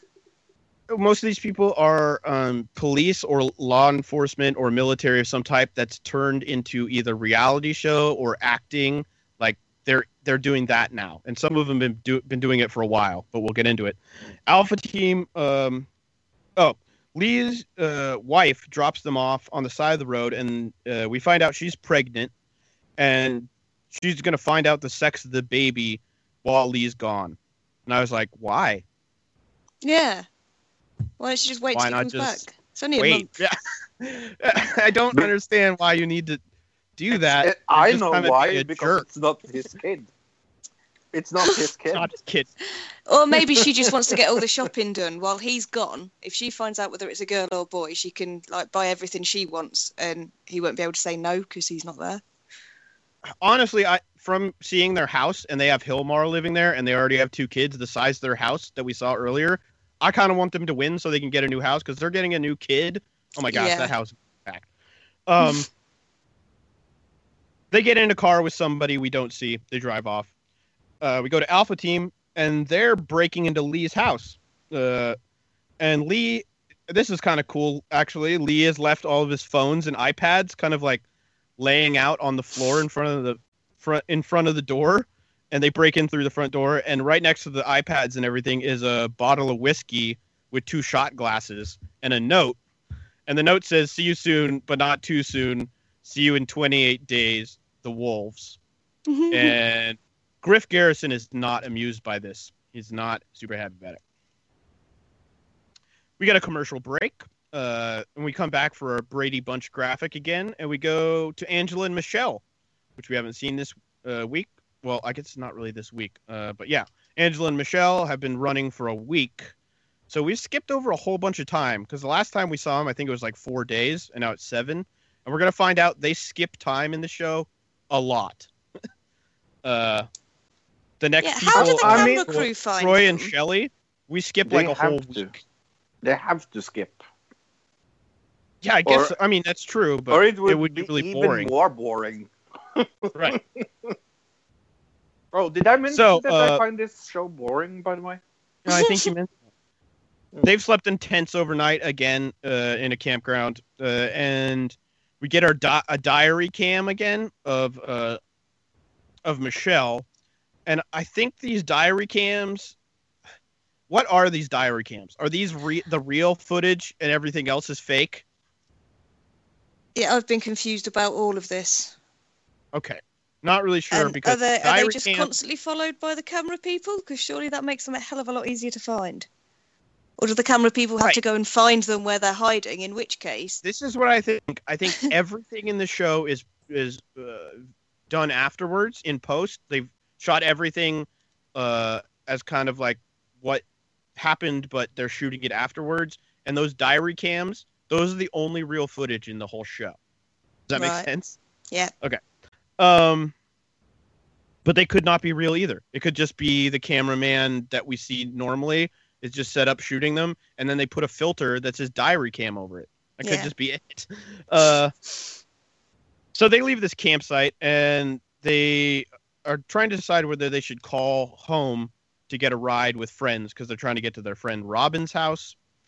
And they do this, when they do this interview with Michelle, I'm like, what the hell? Her eyes are insanely beautiful. And they cut back to Michelle again, and her eyes are like a completely different color and look totally different. Are those contact lenses? Is that what's happening there, Tilly? Okay. Probably. Because they're like insanely blue. They're like the bluest eyes you've ever seen in your entire life. And they cut back to this other shot of her, and she's got green eyes. And I'm like, this is a little weird. But that is weird. Although some people's eyes do change depending on right. It might be the lighting. Might be the lighting. Yeah, because sometimes mine look really blue, and sometimes they're proper green or really dark. She has like the bluest eyes that are not even like the color of blue eyes. I bet they're contact. She does either way, either green or blue. She does have pretty beautiful eyes, so I'll give her that. Back at the command center, Ben Owens thinks Angela and Michelle may be using a burner phone, and they sit there and do this whole explanation of what burner phones are, and that you shouldn't call your family members if you're using a burner phone, because then they can just trace the burner phone number back to you if you're calling them enough. This never comes up again, because guess what? Angela and Michelle aren't using a burner phone, so I don't know why this is in this part of the show. Because later on, we get somebody who does use a burner phone in the show, so this little segment could have been there. Not sure why it's here. They use a stranger's phone instead and call Michelle's sister to find somebody to take them to Robin's house.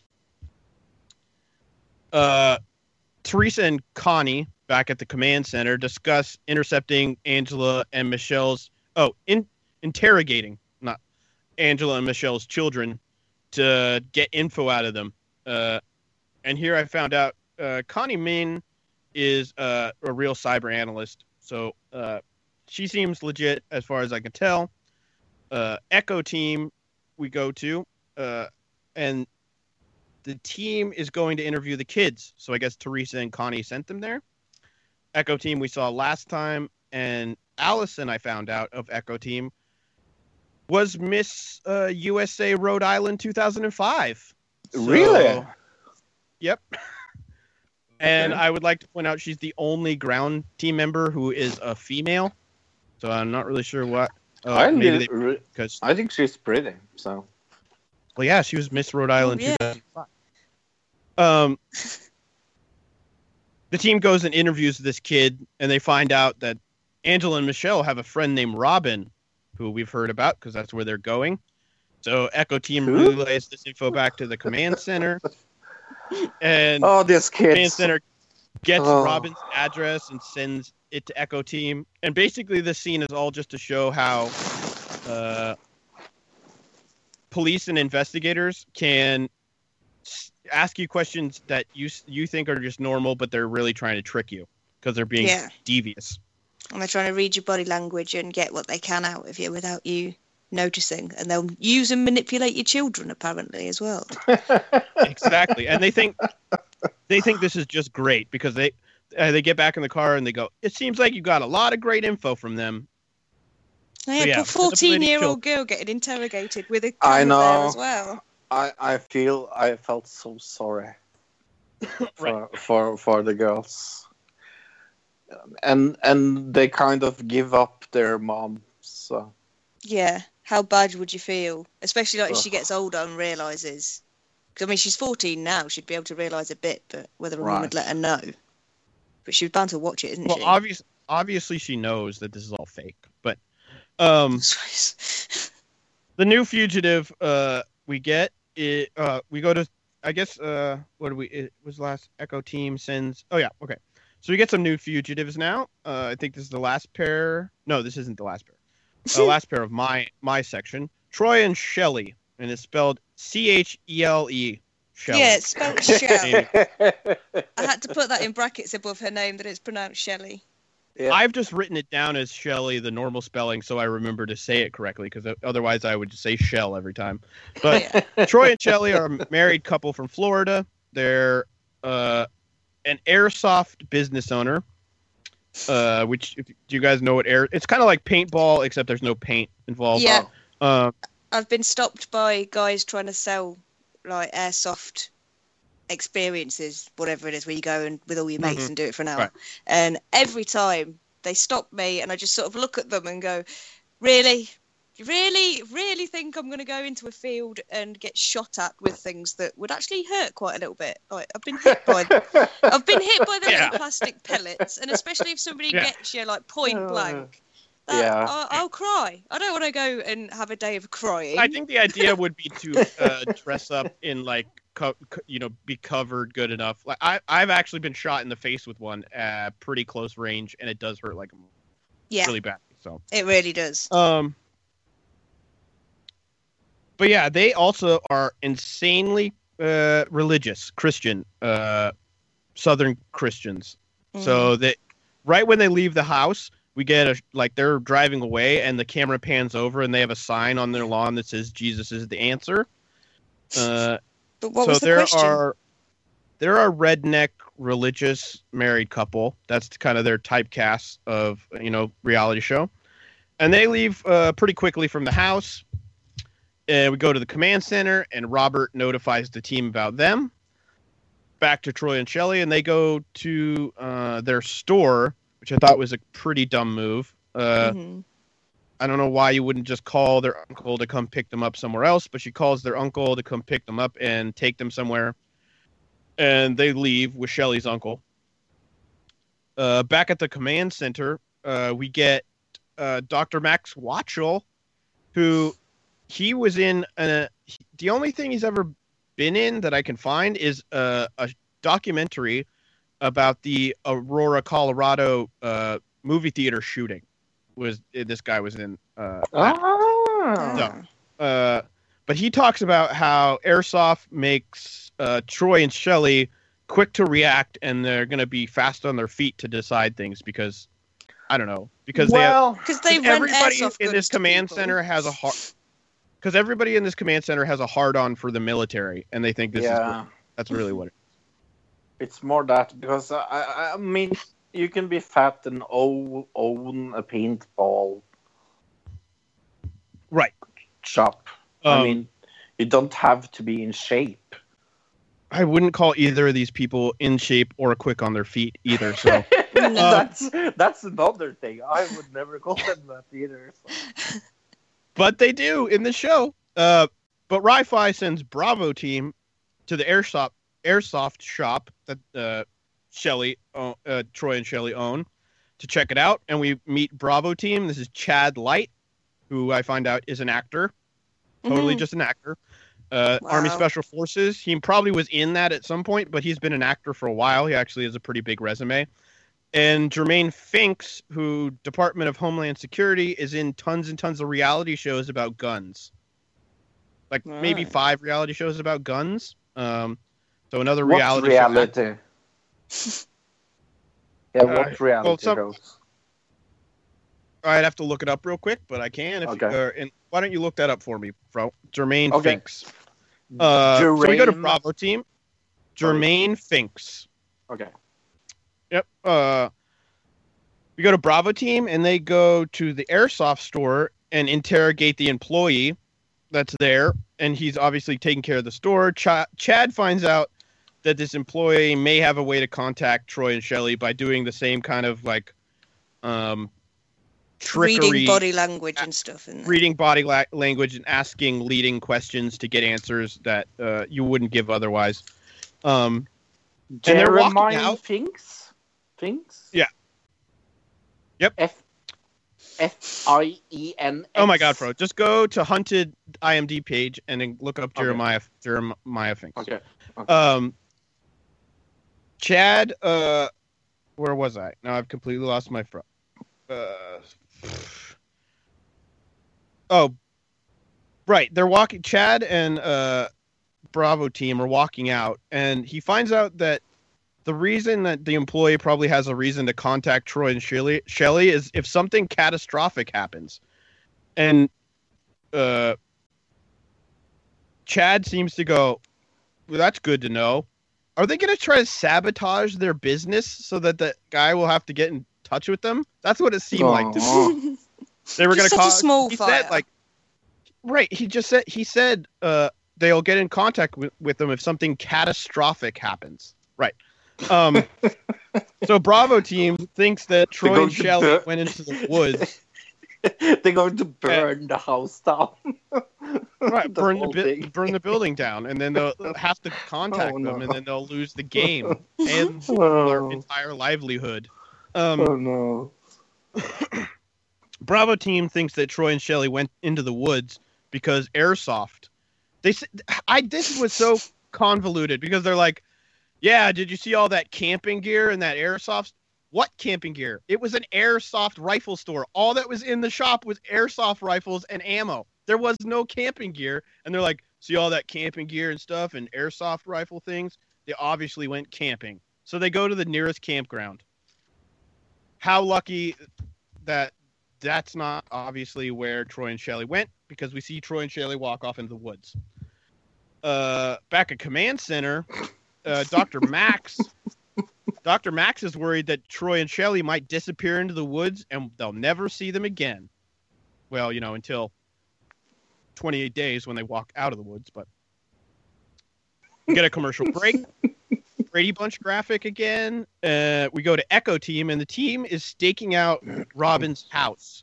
So they're across. They meet up with a neighbor across the street from Robin's house, and this guy, he's the snitches that's probably going to get stitches. It seems like, but because he's totally just like, yeah, set up a camera in the house and videotape my neighbor. Like, what a jerky neighbor. He's kind of creepy. Yeah, he is a little creepy. Yeah. Yeah. By the way, Jeremiah Finks is in the really known reality show Top Guns, of course. Guns, of course. Yep. And the really good show Top Shoots. Are those spin-offs of each other, I would assume? Probably. I have no clue, and I don't really care. Yeah, you can just imagine the type. Right. This guy, yeah, he loves guns. Let's just say that. So we go back to Angela and Michelle after we see Echo Team staking out Robin's house, and they catch a ride with another big rig truck that's owned by Michelle's husband. This time it's a dump truck, and Michelle says they're going to meet up with Robin. So we know this is clearly a bad plan on their part. They interview Robin's mother. Oh, Robin's neighbor. Right, I said this. And they tell him to contact them if they see him. But they set up the camera, like I said, and the camera seems like it's hooked up to their phone, kind of like a baby monitor. Mm-hmm. Okay. The biggest problem I have with this camera is this isn't not a real sting operation, and you're catching people in the dragnet of a fake sting operation. Yeah. There are other people on the street that are going to be videotaped by this thing. You know what I mean? Yeah. So, Yeah. I agree. That's not cool. We heard earlier that all these people sign away the rights for all this stuff so that they can be in the show. But what about all the people that aren't signed away, that they're catching in all this? Well, they probably have to debacle? get them to anybody that they featured in the last thing, like in the final edit, they'd have to get permission from, wouldn't they? So they would have had that discussion before talking to the neighbors. But I'm not even talking about in the show. I'm talking about just like all this. They still have all this info, probably all these video, and somebody's on it somewhere. I suppose. You know what I mean? Yeah. Yeah. So Angela and Michelle, they meet up with Robin, and Echo Team. And we see Echo Team leaving Robin's neighbor's house. We go to a Brady Bunch graphic and Command Center. Emily's calendar. They see it's talking about renting a car. So the team checks all the car rental places for David's name to see if his name is on any of these rental car places. And in this, Lenny DePaul says, we're going to go and we're going to check out and see if any places like Enterprise Rent-A-Car or any other rental car places have David's name on them. Remember that he said that specific rental car place because he says this before they know anything about the information, by the way. And Teresa uses telematics to track. They find this car with David's name on it. This rental car. They find out that somebody else has put David down as a driver. So they think that this David tried to rent this car using somebody else's name, but was stupid enough to put his name on it. And they tell us that Teresa uses telematics to track the car. We find out that telematics is every car built after 2010 has some type of onboard computer GPS system that the government can use to track you wherever you go. What? Mm-hmm. Yep. Wow. Another reason not to drive. I don't have a car. Yeah, terrifying. So the command sends the location of the truck because they have GPS locating, so they know where it is all at all time at this point. So Alpha Team goes to chase down this truck, and Alpha Team ends up where this truck is at an Enterprise Rent-A-Car product placement. And they're like, I'm surprised they weren't like, wow, there's so many good and decently priced automobiles on the lot. I wonder what possibly made them be able to choose so quickly from this vast array. They're also shiny. Yeah, so shiny. Like my guns. So they go into the shop and they find out that David had his friend rent a car on this specific day with his name on it to throw off the hunters. So that's pretty smart. David's a smart dude. Yeah. It annoys the hunters, though. And this kind of, to be honest with you, Fro, this kind of enforces your theory that Emily may be smarter than we think because she wrote rent a car on this day, but it could also mean she just wrote that there because she's an idiot. Mm-hmm. Either one. But it could be that Emily's tricking the police. Who knows? Maybe David told Emily to do this. So I was just about to suggest that. Right. So David and Emily are now 150 miles away from the hunters because they tricked them, and they're at they're Emily's friend's parents' house. So they're far away now. They're doing pretty good. We get our Brady Bunch graphic again. Troy and Shelley, and now it's day 9. We had just seen them on day 1, and now it's day 9. We skipped 8 days. What? Right away, like right off the bat. Troy and Shelley are hiking through the woods now, and they make camp for the night. And I noticed they have some cup of noodles, which I enjoy a good cup of noodles sometimes. And they wake up the next morning, and they're taking a bath, and the graphic says day 12. So in between cup of noodles and taking a bath, we've skipped another bunch of days. Yeah, maybe they just slept for 4 days. I don't know. That's be the best thing to do if you're on the run just trying to keep low. So they search the trails. Now we go to Team Bravo, and they're searching for Troy and Shelley, and they're out on these trails near these campgrounds that we heard about earlier. We don't know if Troy and Shelley are anywhere near these actual campgrounds because they never told us that. Troy and Shelley could be in some other woods, some otherwhere, but they're trying to make it a different state for all we know. Right. Exactly. But we don't actually know what campground Team Bravo's at. Like, none of this is like nailed down so that the paranoia or the what they're trying to portray as paranoia seems real.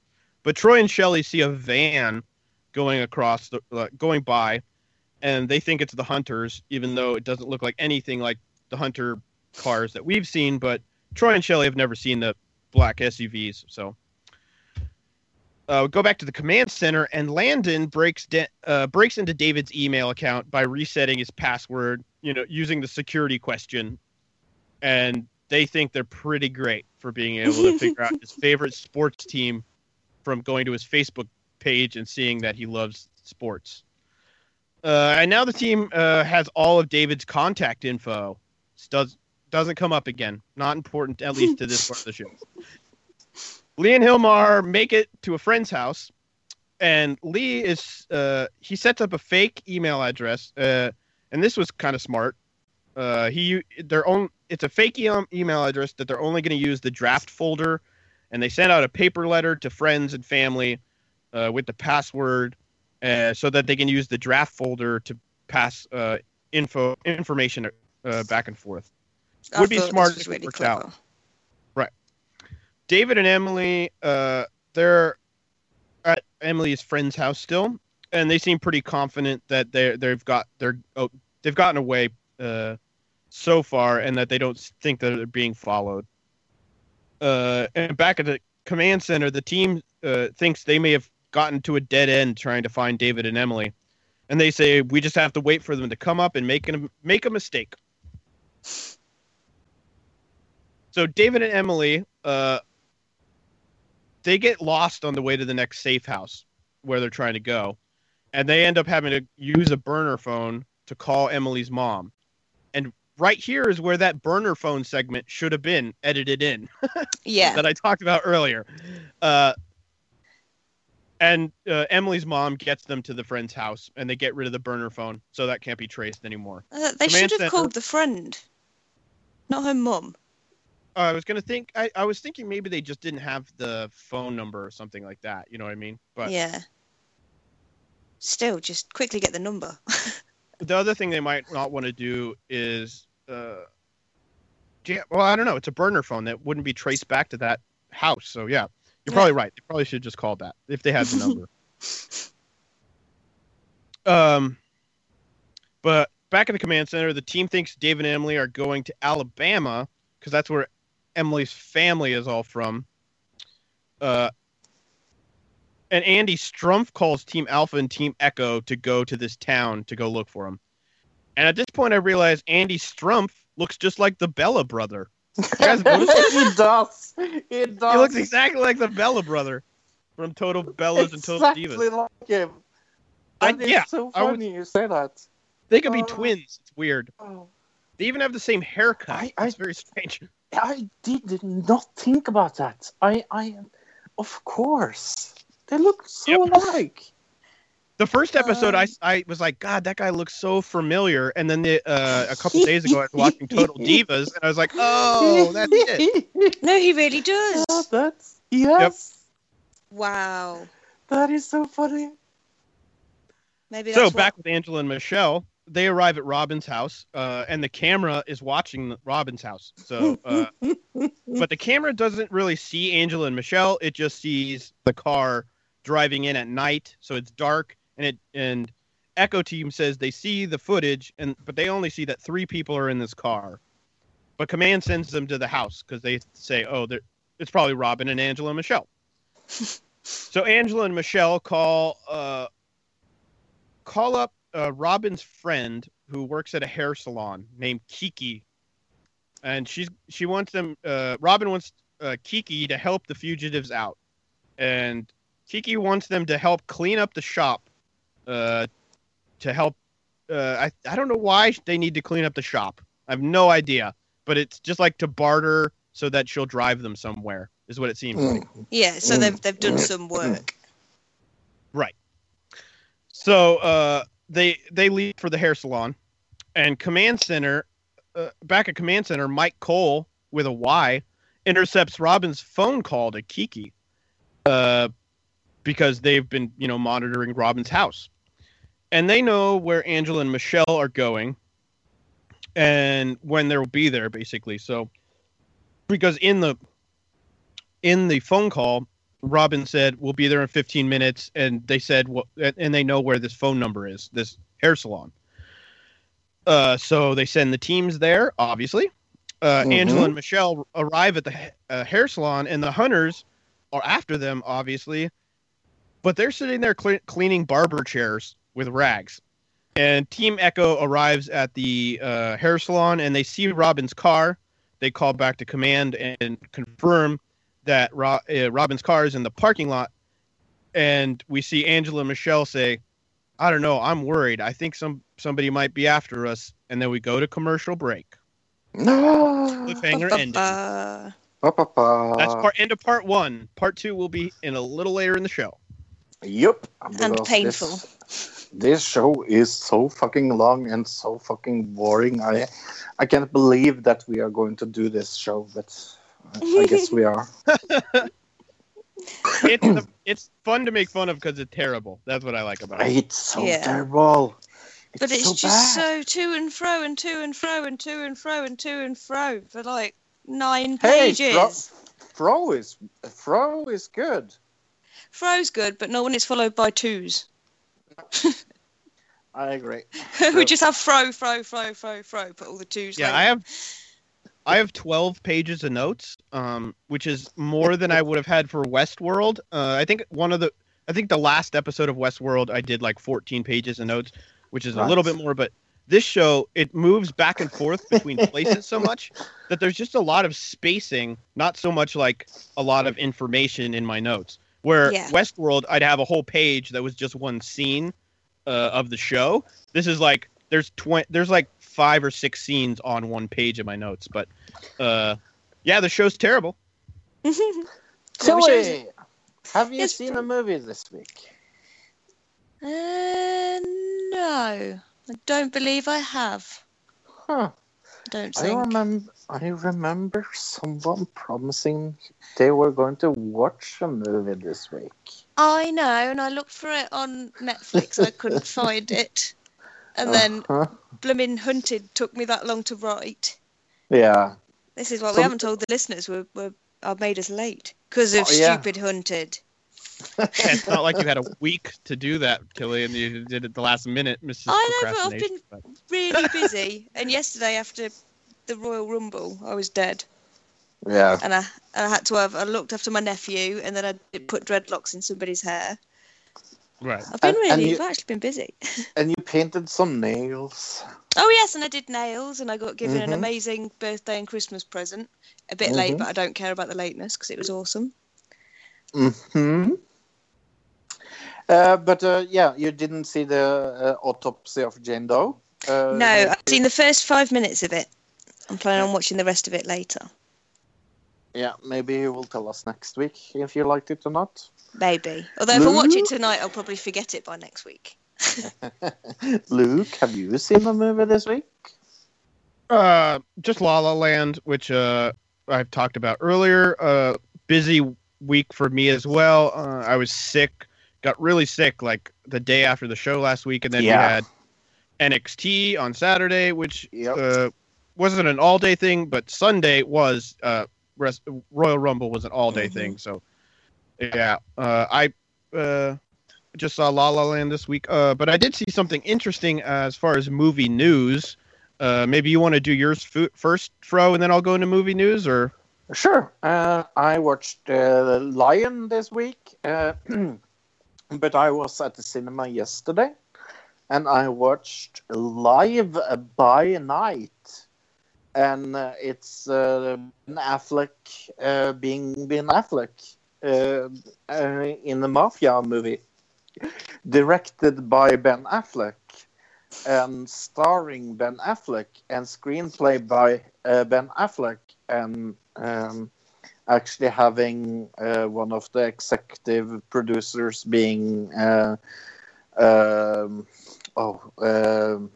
what is his name? Titanic. Matt Damon? No, Titanic Man. Leonardo DiCaprio. Thank you. Right. And it was really good. One that really surprised me. 9 out of 10. Really good movie from 2016. Live by Night. So that is the two movies I've seen. And I've seen Jackie. That is also had some talks about nominees. And it's about Jacqueline Kennedy. Oh, right. Yeah. That does look good. It does. In movie news this week, I thought this was interesting. Sony Pictures, Sony Entertainment, they announced they're going to devalue their movie business by $1 billion. Mm-hmm. What? Basically saying that their movie Sony Corp, the entertainment, they make most of their money off of video game systems. Everybody, I think, knows that. And video games. Their movie business is kind of the second fiddle.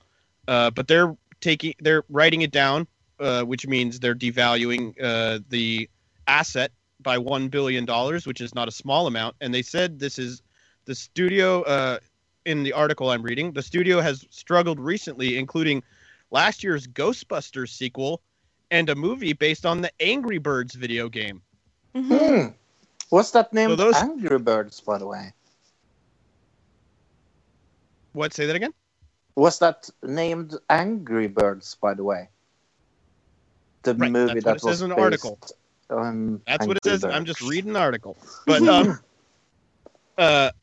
yeah, I think it's crazy that it seems like that those are the two movies they're basing this on, devaluing this whole part of the company by $1 billion. That's like a huge loss. So I don't see another Ghostbusters coming out, which I think they were planning on. So definitely not. We read it on top, so it's a movie news. Shit movie. Oh, what a terrible movie! You haven't seen that, have you, Tilly? No. No, don't. Okay. Let's talk about A Dog's Purpose. What's an ET movie? Are we here for a reason? Is there a point to any of I wish. Is this a rival? So much better in the trash. This was me, and then this was me. Then I love dogs movies. Wait, it's so it's a reincarnation talking now? Yeah. For me, it all began with a boy. One of his reincarnations was Beethoven from the Beethoven movies? Bailey.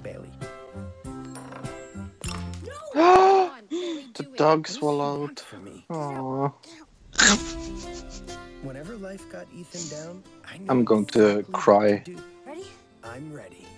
During the trailer. I love dogs. Ethan loved it. Oh, and he grows up with the dog, see? Shut up. They live in a small town. Shut up. Maybe you should teach your dog some manners.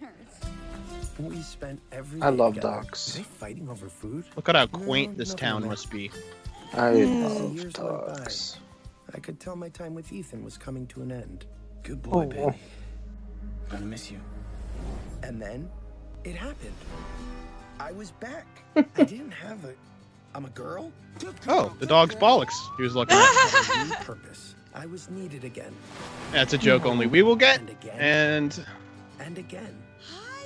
oh, book? Each new life, Beethoven. It was Beethoven's learning second a new when he was the lesson. puppy, not Beethoven's. I want to see this movie. I think it'd just make me cry about how many different dogs have we seen? 5? Shut up. I cry 5 times. I didn't know dogs were Buddhist. I tried to make I'm sense completely of unaware of that. things I That's his original owner. to this journey of mine. Oh, Bacon. I think that's the idea. This is almost the James Herbert book, Fluke. Right, this is based off of a book of the same name. So If I can get you licking I and bet that was loving, copied from James I have Herbert's my Fluke. purpose. Ethan, why do you always have this dog with you? It's like a girlfriend replacement or something? The dog's laughing at you. Dogs don't laugh. That's funny. he has the dog with him because dogs can't take care of themselves. Yeah. I love. All right, a having dog's purpose. A devoted to dog make your house smell. discovered. What? You go Sorry, ahead, dog's guys. purpose is to make your house smell. Bro. Hmm? I thought you had something to say because you were talking. No, I just love dogs. So Yeah, you've put that out there a lot. That you've made your point that you enjoy the accompaniment of a canine. A devoted dog discovers the meaning of his own existence through the lives of humans. It teaches it to laugh and love. Reincarnated as multiple canines over the course of 5 decades, the lovable Pooch develops an unbreakable bond and kindred spirit. This is not a real sentence, so I'll just add a word in here. An unbreakable bond with a kindred spirit named Ethan. There we go. And I'm going to say this: if you hate this movie, you hate me. Well, you've heard of the controversy around this, right, Fro? No. There's got to be. There is a big controversy out there of animal abuse. On I was the just set about of to the say film. animal rights, and Oh, really? There was a video that came out a few weeks ago of on set of a dog being held underwater, but since then people have come out and said that was not that like the dog is a dog that's trained to go underwater. It was doing what it normally does, but the video was very short. I haven't seen the video, but apparently the video shows something very disturbing, and a lot of people were very upset by it. So yeah, I don't want to see the video, but I don't any film that has this amount of animals on screen for this amount of time, you've got to wonder about the animal.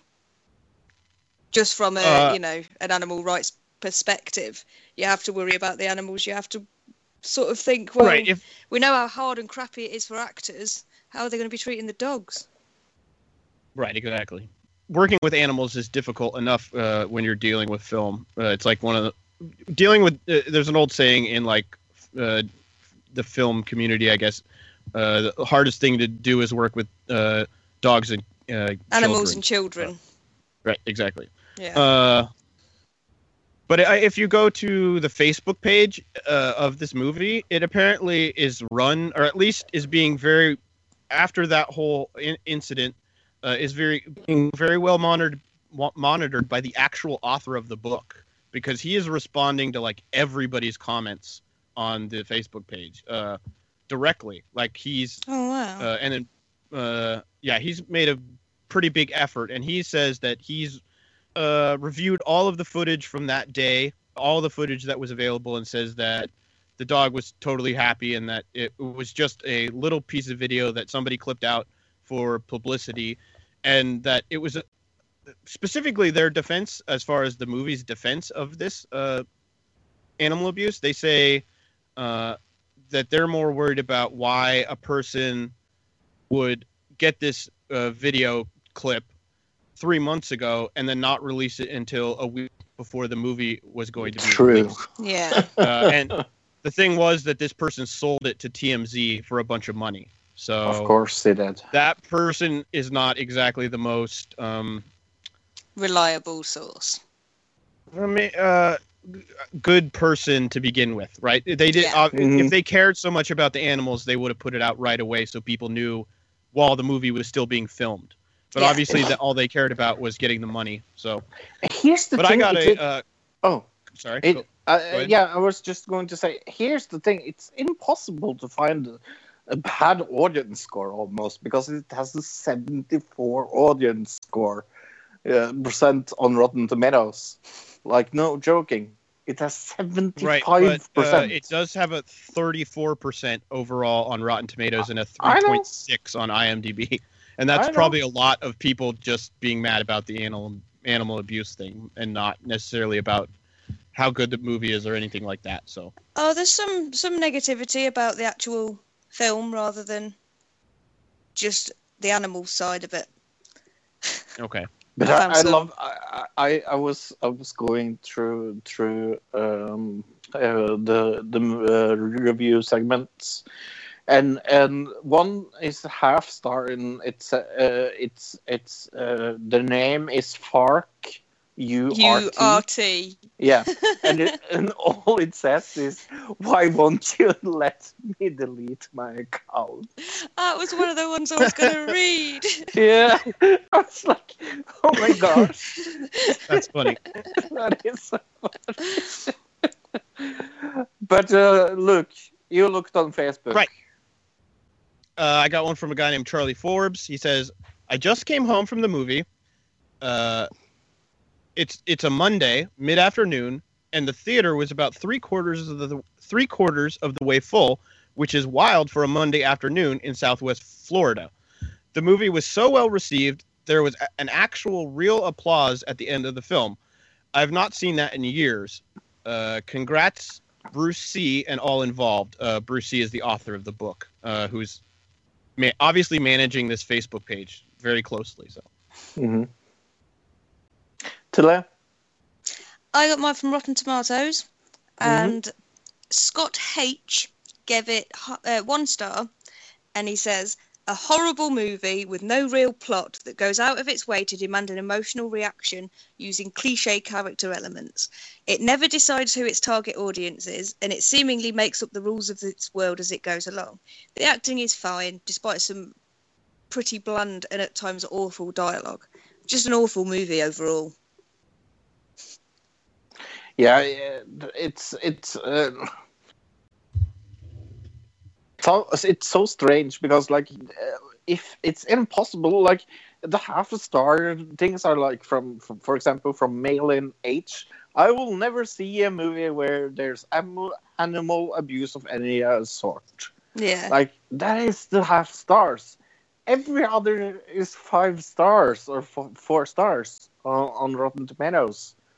Like if there's a half star, they say only we need to build a wall around dog abusers. Like that's the only thing I see here. So I was going to read some of the reviews, but it's really hard to find something funny because all they talk about is the animal abuse, or they love it. So is that your review, Fro? Yeah. Is that what you're saying? Okay. Yeah. All right. Well, let's move on. Yes, let's move on to Tilly's little segment, because you have watched a TV show we never talked about before. It's called Hunted. Oh, you're skipping something, Fro. Skipping something on the sheet. I'm skipping There's this something. thing that happened this weekend? No. Yeah, there was another program that was on television. It was the Royal Rumble. It was. We all got ready and saw the Rumble. We are not allowed to talk about that, but let's do it anyway. Yeah, well, we called it, so we're not allowed to talk about it. Yeah, podcasting. There's no other wrestling podcasts out there in the world, so we're not allowed to talk about it. Never. Yeah, all right. Let's go through it really quick and figure out who won so that we can figure out who is going to pick a topic that we're going to cover in the upcoming weeks, because that's why we do this. It's not going to be me. We know that at this point because me and Fro watched this together, so we kind of know that that I won over Fro, but we're not sure if it's me or Tilly, so we'll see who wins. But and I know all. First match. first pre-show match. The face divas on SmackDown versus the heel divas on SmackDown. Yeah, and the faces won. Right. Yep. Tilly. That's what me and you said, Luke. We said that the faces point would for win. us. Raw Tag Team Championship match. Luke Gallows and Carl Anderson, team formerly known as The Club, beat Cesaro and Sheamus. Which Luke said and me and Fro didn't. All right, point for me. Nia Jax defeats Sasha Banks. Me and Fro said that, and Luke, you didn't. I should have known. I should have had this. It was dumb of me not to pick it, considering Sasha Banks' injury. I don't know where my mind was at in this one. I'm just not thinking right. But all right, Charlotte Flair defeated Bayley for the women's championship. You guys both voted Charlotte. I was the only idiot that got for Bayley. Kevin Owens defeated Roman Reigns for the Universal Championship. Yeah, we did, and that's what I said. Ha. All right. Neville defeated Rich Swann for the Cruiserweight Championship. We all said that. It's the only one we agreed on. I remember that, yeah. It was super obvious. John Cena beat AJ. This was so obvious. Yes, incredibly obvious. John Cena defeated AJ Styles for the WWE Championship. Fro said Cena. All right. And Randy Orton wins the Royal Rumble to get a chance at a match at WrestleMania. Luke got that one right in his picks. Randy Orton was your SmackDown pick. All right. If I would have gone, here's the thing. Last week, I was going to pick Bray Wyatt. Bray Wyatt, yeah. But Tilly picked him before me, and so I ended up picking Randy Orton as a backup pick, and he ended up winning. That's pretty cool.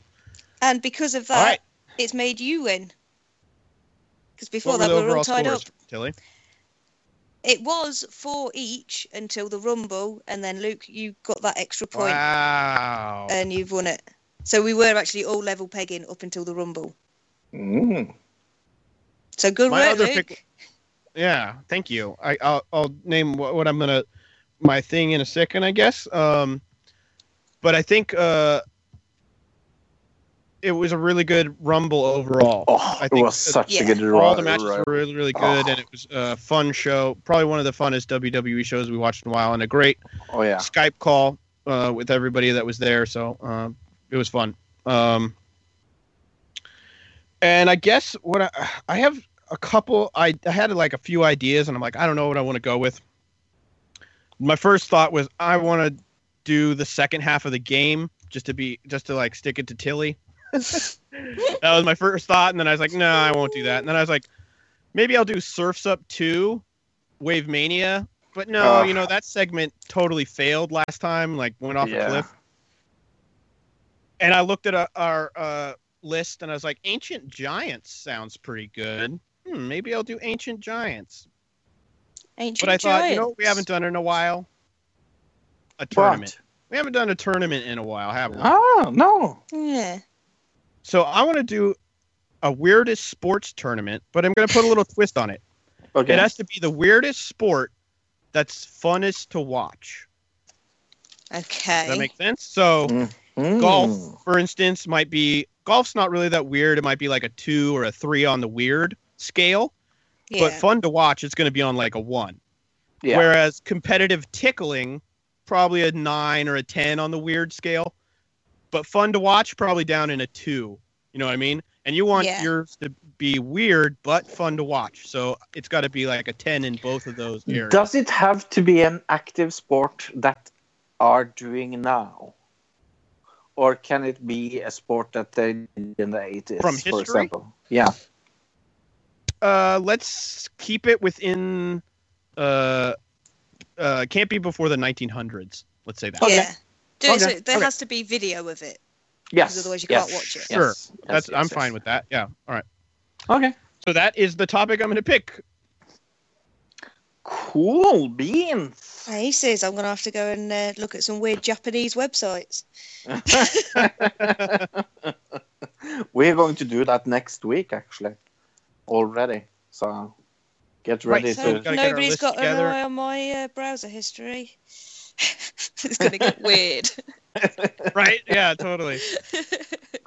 But hey, Tilly, you watched some TV this week, and we talked about a little show called Haunted. I think I wrote some TV this week. Jesus. It is the best show wrote all ever. TV show. Let's talk about the most boring show we watched this week. To be fair, I don't find it that bad if I'm not taking notes.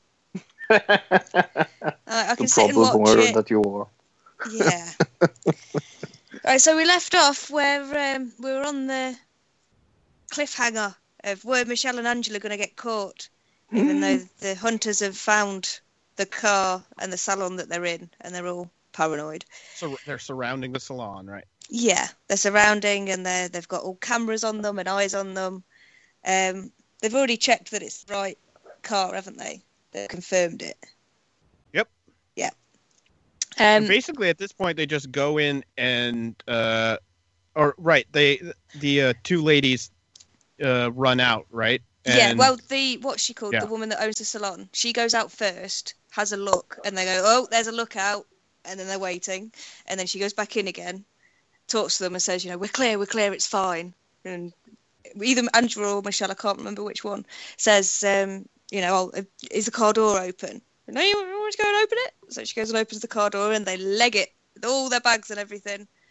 Run to the car, put their bags in the boot. I didn't understand this bit. Why are they putting the bags in the trunk of the car? Surely that if you're they running, didn't see the. Yeah, they no, but if you're running to save time, you just jump in the car with your bags on your lap. You can hide behind them at least in the face. And I thought they said we're going to go out the back. So I figured the car was out back, maybe in the alleyway. No, they meant we're going to go out back and then run down the side of the building instead of running out the front door. Like what? So strange. Roundabout. Yeah, with big camping backpacks as well coming out the back of the salon. Right. Doesn't look dodgy at all. So yeah, they get in the car and the hunters get the go ahead to get out and go, and they just run up to the car and knock on the window and say, "Oh, you've been caught. Get out of the car." So they do. Robin gets out first, and then they make physical contact with the targets. And which one is it that's got the child? Is it Michelle or Angela? It's got the 14-year-old girl. Well, they both have kids, but I think the girl was Angela's. Yeah. Well, then it's Angela that's really, really, really upset and saying, you know, she wanted to do this for her daughter. She wanted to prove to her daughter that she could do it. It's a bit of a weird thing that you want to prove. I wrote that down as a note. Yeah, I wanted my daughter to be proud of me, is what she wrote. She said. Being able to go on the run for 28 days. Well, that's not pride worthy. So yeah, Michelle and Angela crossed off the big Brady Bunch board. They're gone. No more of them. They were a bit stupid anyway. They're going to be euthanized after this. Yeah, this is it. They're dead now. They're gone. Just carry on. We'll go forward. So now we go to Troy and Shell again, the airsoft couple. Now Troy's telling us that he's got lots of faith in God. Again, he's showing us that how religious he is, and he's got faith that God will help them through and get them where they need to go. They've been out there for, they say, over a week in the Florida swamplands, but it's day 15.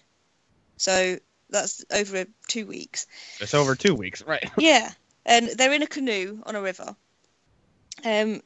Troy's telling us how hard it is, the sort of voiceovers while... There's a whole lot of voiceovers while they're doing stuff. Whoa. Sorry, but let's go back one step. They're in a canoe. Yeah. Where the F did the canoe come from? That's a good point, actually. It. We saw them walk into the woods. They didn't have a canoe. No. Did they steal a canoe? Were they at a campsite? I hadn't even thought. I did not realize that. Oh, yeah. That's funny.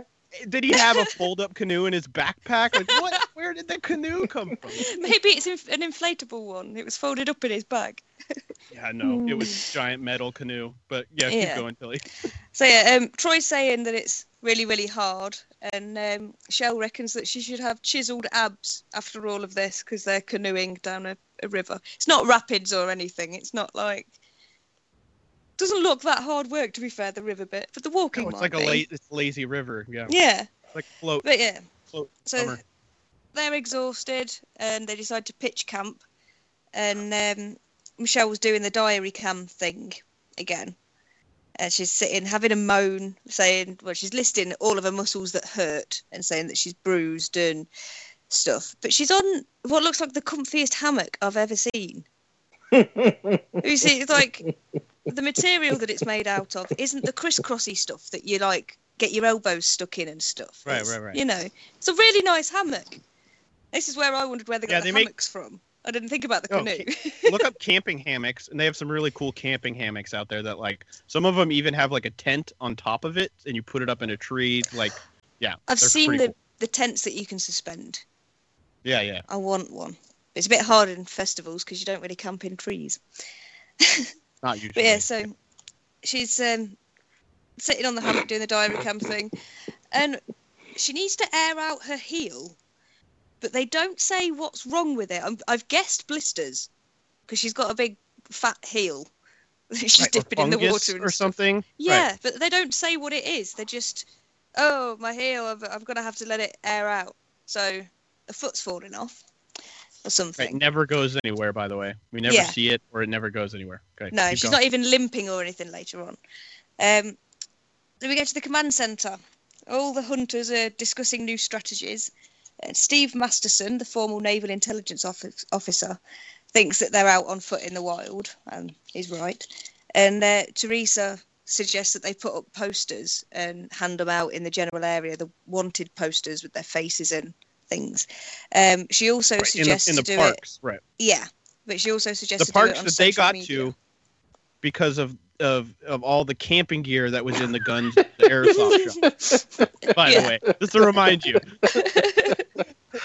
So yeah, she suggests that, and then she also suggests putting a wanted poster up on their social media pages, Facebook and things. The head guy in charge, whose name I've kept missing, Robert. Robert. Okay, I've called him Bossman, so that's nearly close. That works. Yeah, he says to do the social media idea first, because I'm guessing because you don't actually need loads of people standing around giving people things and putting things up.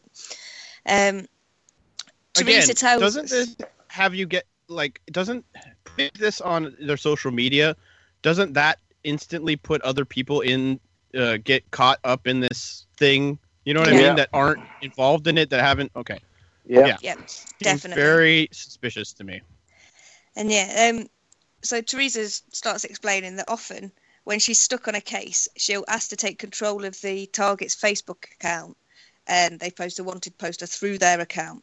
And they're not actually, it looks like they're wanting people to rat them out, but they're not actually doing that. They're looking for so then they can use those people, thinking that they might contact them.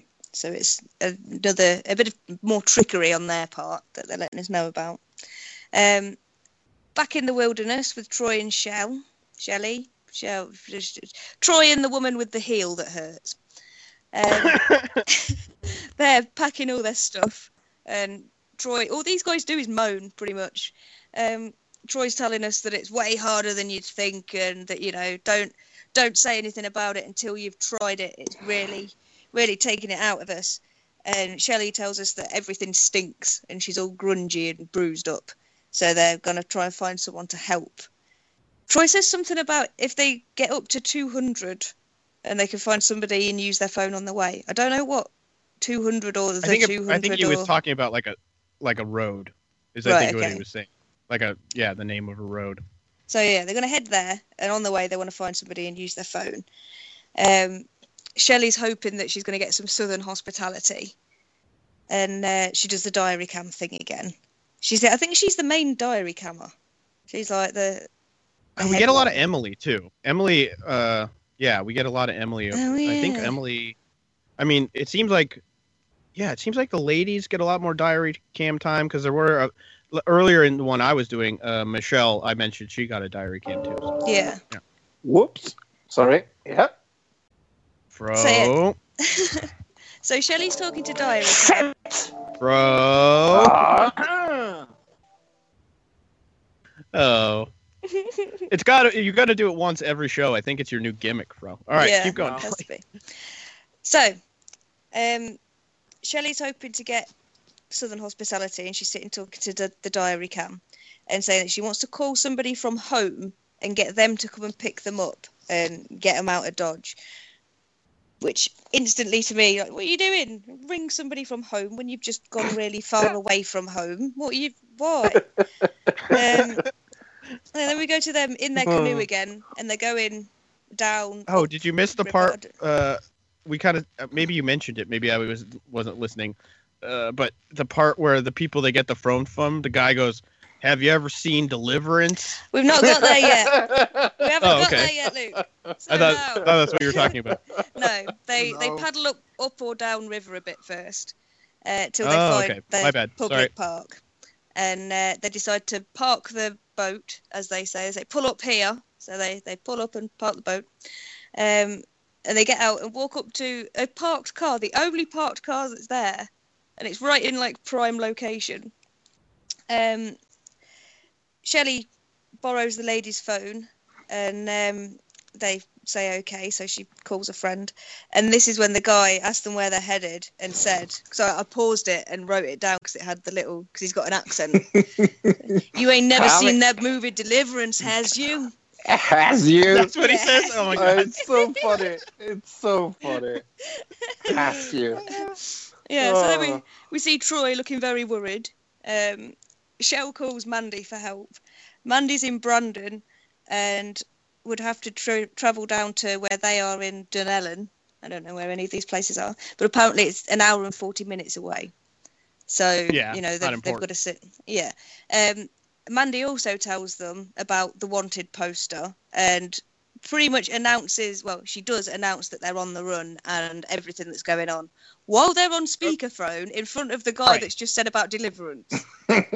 Exactly. Why is she on speakerphone talking to her secret person she's talking to? And this is what I was thinking, and I read a little bit on this. The British version had all these rules that the fugitives had to follow. One specific rule was they couldn't stay in one place for a certain amount of time.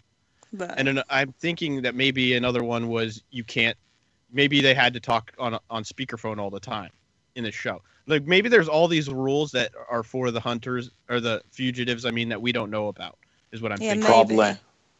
But again, it's probably all fake. Yeah. Sorry. Go ahead. Right, so all of this is being announced, and we cut to shots of the strangers sort of looking at each other in a kind of, what, they're on the run? There's a reward? Kind of way. They finish the phone call with Mandy, and Troy tells Shelley to just give them their phone so they can get on their way, and sort of rushes her to get rid of the phone to the people, and so they can leg it, because obviously a bit of a bad situation now. Mm-hmm. He's very, very stressed. And he says that they've got to go for the burn and get going. Shelley tells him that she doesn't trust that guy for nothing. And sort of when she's talking to Troy, she starts with, damn it, they posted on Facebook. And Troy's like, well, yeah, we knew that had happened. And Shelley points out very clearly that, she didn't want it announced in front of complete strangers. And just bursts into tears and starts crying. We now jump to Marietta, Georgia, with best friends Arif and Imad. And I'm instantly worried when this happens. Yeah. Yeah, me too. So that it's during a family visit. Cameraman knocks on their door and tells them that they're on their run. Instantly, they start running around. This is somebody else's house. Now, this is something that I sort of picked up on. They're both at a family friend's house. And they start grabbing all of their gear from this house. What? They just had it with there? them. Yeah. Right. Like, oh, you got camping gear, haven't you? Like, where's that? Oh, it's upstairs. Okay, I'll go get it. Weird. So they spring into action. Arif asks for camping gear and is told to go upstairs. And then they do an interview, sort of sit-down interview with them, telling us about themselves. Apparently, they met in Indiana because they were the only Muslims in around the 28 to 30 miles radius. Because apparently there weren't many Muslims where they're from. In the school district. What a surprise! Yeah, not many Muslims in Indiana. What a surprise! And during all this, we're cutting from the interview into them running around trying to get ready, then back to the interview thing, then background to them getting ready. While they're getting ready, everything in the show helped. happens all at once. Like, yeah, when we're talking about things in order, nothing happens in order in the show at all. It's like mashed together in a blender and then laid out onto a plate, and then it's thrown into an oven and then chopped up again and then put back together. Yeah, and then eaten and then thrown up again. Right, that's the show. Yeah. Mm-hmm. So we've now got Arif sitting on his own doing the interview thing. He explains he's a marketing consultant and his family are very professional. His dad's a surgeon, his brother's a surgeon, his sister's an architect, and he's not that. And he puts on a stereotypical Pakistani accent, which I am not going to try and do. It says that he's not that perfect Pakistani boy with his perfect wife. Right. And sort of basically trying to say that he's not like the rest of his family. He looks like a gamer. He looks like a gamer kid is what he looks like to me. But they definitely look like if you had an issue with your Xbox, you could pop round and, you know about this, have a look. Imad asks Arif if he's cleared the browser cache, and Arif tells us that he's trying to delete all the information on them, the whole footprint, and erase his footprint, I think is what he said. Arif explains to us that he isn't trying to be a poster child for his race or religion. He's American. He wears shorts. He doesn't have a long beard down to his feet, and he's just trying to get a cheeseburger. But he thinks that doing this is trying to prove to his family that he doesn't need them to worry about him or look out for him. How does this, proving that you can go on the run from the law, how does that prove to your family that you can look out for yourself? Like, this is you and your mate as well. He's not on his own. It's him and his friend out there. I kind of understand it in the way that, you've been on the run from people and then have to hide.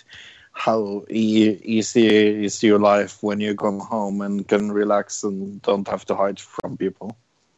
Yeah. Well, that and they are going to win $250,000, so maybe he's also talking about that a little bit. That would help him survive in the real world, wouldn't it? And yeah, they also, this is when they reset their phones. They sit and just reset everything to, I'm assuming, to factory settings or whatever it was. We then get the solo interview with Imad. He's a non-profit developer and the COO for non-profit for refugees. He's been working with, I'm assuming charities or something over in Bangladesh. And he wants the money because he knows how many people it could help in the slums of Bangladesh. So I'm guessing that's the sort of... And he seems like a super nice dude. Like, he does. He seems like maybe one of the nicest dudes there. Yeah, down to earth with a... Well, that's his typecast, isn't it? He's the down to earth one that's doing it for a charity, essentially. Yeah. He also thinks that the experience will be good for him. Arif and Imad get a lift from a family friend, which is Meadow. And we cut through to the headquarters command room, whatever it's called. Big boss man calls everybody over for a brief on Arif and Imad. I love when you say big boss man. That's all. He's just big boss man now. I've put here, because we don't know her name yet, a woman with proper Pakistani pronunciation says that they have Pakistani names with the surname Mirza. Boss says time is of the essence and everyone goes off to do their work. But that's pretty much the whole of that little... They all get together and a woman says, yeah, they're Pakistani. Right, but she says, I think I have a unique insight on the fugitives. What she means is that she is also... Oh, okay.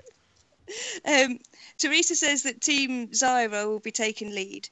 Zyra Pirzada is an intelligence analyst, and she says she has a unique insight into their culture. She explains that when somebody is on the run, you want to know their background, friends, and who they associate with. So they look on Facebook and Twitter. What's her unique insight? Is the fact that she's... this is it here.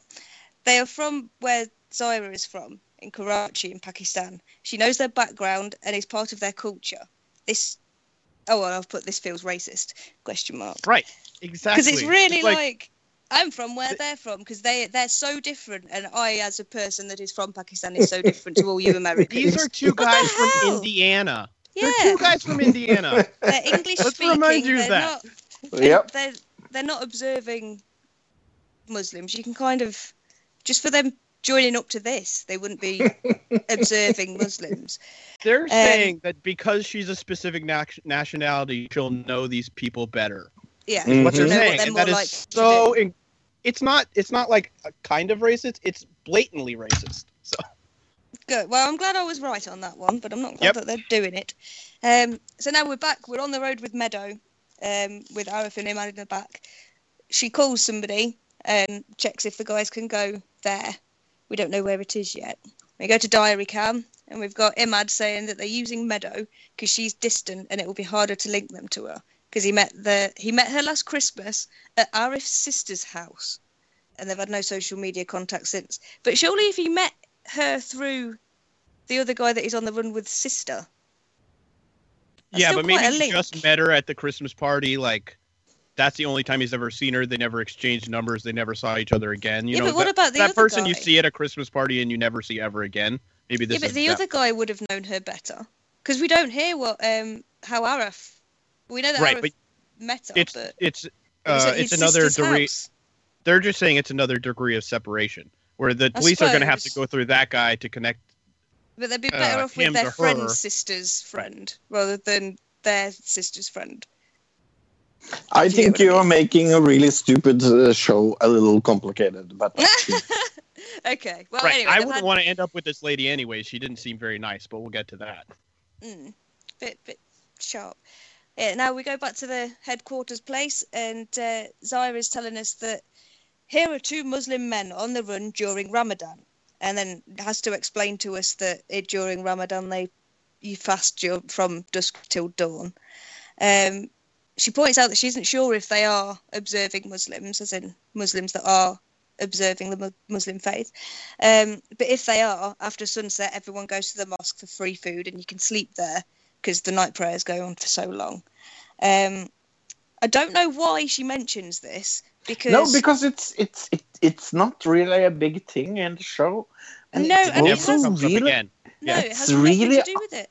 Yeah, and it's really uncomfortable to watch. Yeah, it's very, here you go, because we know that you don't know anything about Muslims. Here's the basic thing about Ramadan. Doesn't she even say I don't know if did you say that she prefaces the whole thing with, for me to assume this would be really offensive, but... Yeah, she doesn't know if they're... Yeah. And yeah, she's asked by... I think it's a guy that stood there. I can't remember which guy it was. She's asked if they'll seek refuge in a mosque because, you know, they can. It's Ramadan. She says that's a bit too obvious and that the guys are smarter than that, and everybody agrees.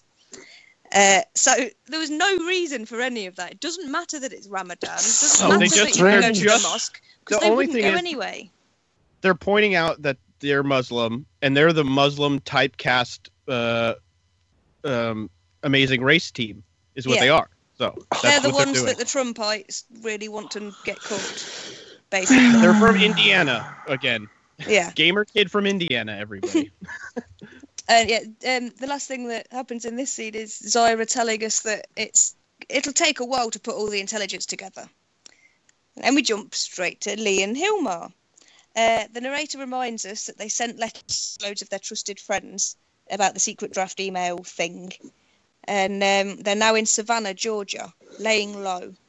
They checked their secret email account, and it worked. People are actually writing encoded messages, saving them as draft, and then they can... Yeah, the clever idea actually worked. I was impressed with that. But that's where we stop with them. We don't get to hear. They show us them writing back in code, but we don't get told what any of that means. Well, I think from what I saw, from what they were looking at, it seemed like people were just confirming that they got the letter. Yeah, and that they knew that it was them and everything. Which doesn't really go anywhere, but we'll get to that in a second, I guess. Yeah. Now we're with David and Emily, who are using some of Emily's trusted Alabama hometown network to hide out, i.e. they've gone to her friends. Emily's on the diary cam. And she's really worried because she thinks that they may have made a mistake by calling her mama, because it may have compromised them, and that the hunters are probably watching her phone. So she's a bit smart because she understands that was a stupid move and that now they're being watched. Then we go to just David and Emily. David asks her where she thought her mum was when she called her, and Emily doesn't know. I don't know what that bit for. Then, oh my God, she asked David to pass her the calendar. So he's known the whole time about this calendar. He's been privy to it. He's part of it. He knew about it. That happens in this episode? Yes. That? Yeah, she literally turns around to me and goes, "Oh, David, pass me the calendar." Yes. And looks at it, and and it's it changes. the big giant calendar that they Yeah. have. No. It's the page, that one It's page. the page. Well, that's They've what I just mean. ripped Yeah. the page out. Yeah, the whole page. They've just taken it. Wow, I'm gonna have to go back and watch this scene because I must have looked away at that time, at that moment, or something like that. But It's when a plane flies over. The camera zooms into the plane and then comes back to Emily looking out the window, and David asks her where she thinks her mum was, and literally straight after she says she doesn't know, she's, "Oh, can you pass the calendar?" yeah, I'm gonna have to watch it again. Cool. Yeah. So from that big bombshell, we go straight back to the HQ again, and Lenny wants to see if the ground crew have had any leads with Emily's network. He realizes that David's got a game plan and a good one, and is sort of, well, if he wants to keep making a zig when we should zag, like keep playing, we're on his tail, kind of very annoyed but still confident that they're going to get him and Emily. And we jump to Echo Team, who are in a car. The woman, whose name I don't know, has got a camcorder and they're just sitting outside filming her brother's house, basically. Yeah, there's a red Miss Toyota Rhode on the Island drive. 2005 is videotaping your house. That's cool. Yeah, that is kind of cool. And yeah, she points out a red Toyota on the drive with and asks if there's a Georgia license plate. No confirmation on that. No, nothing about that. Teresa back at the headquarters knows that Emily's in touch with her mum, and Echo Team drive out to go and interview Emily's family. So we've got more family interrogation going on. The Echo Team, i.e. Griffin Buck, introduce themselves to Mike, as he calls himself, at a really big, pretty house. I mean, how nice was this house and the little gardens and all the dogs that they've got? I wanted to live there. They weren't the team that the team that got captured last week was the one that was supposed to be the rich young kids, right? Yes. Yeah. This girl's just also rich. Okay, just making sure. But I think her boyfriend isn't or wasn't before he became. Right, he was in a gang. Right. Yeah. So yeah, they ask if they can have a word with them, and Mike says yes. They go in, and we get the little name thing coming up that this Mike guy is Pastor Michael Fox, who is Emily's dad, and we've got Sharon Fox as well, who's her mum. Mr. Echo, I've called him because I didn't know which one he was, whether he was Griff or Buck. So Mr. Echo asks loads of times about if Emily's contacted home, and they say like, no, we're quite stressed because we don't know where they are, and you know it's a bit hard not talking to her.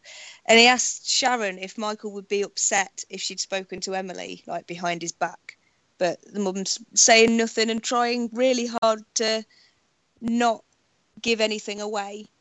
During this, we get Ben Owen, the British intelligence guy, and he's explaining that when they're interviewing the friends and family, they're looking for little nuggets of info in like their speech, their body language, if they're overdoing certain things. I think it's Griff that she's talking to. I've written here, Griff asks where they would go, and the parents say they haven't got a clue.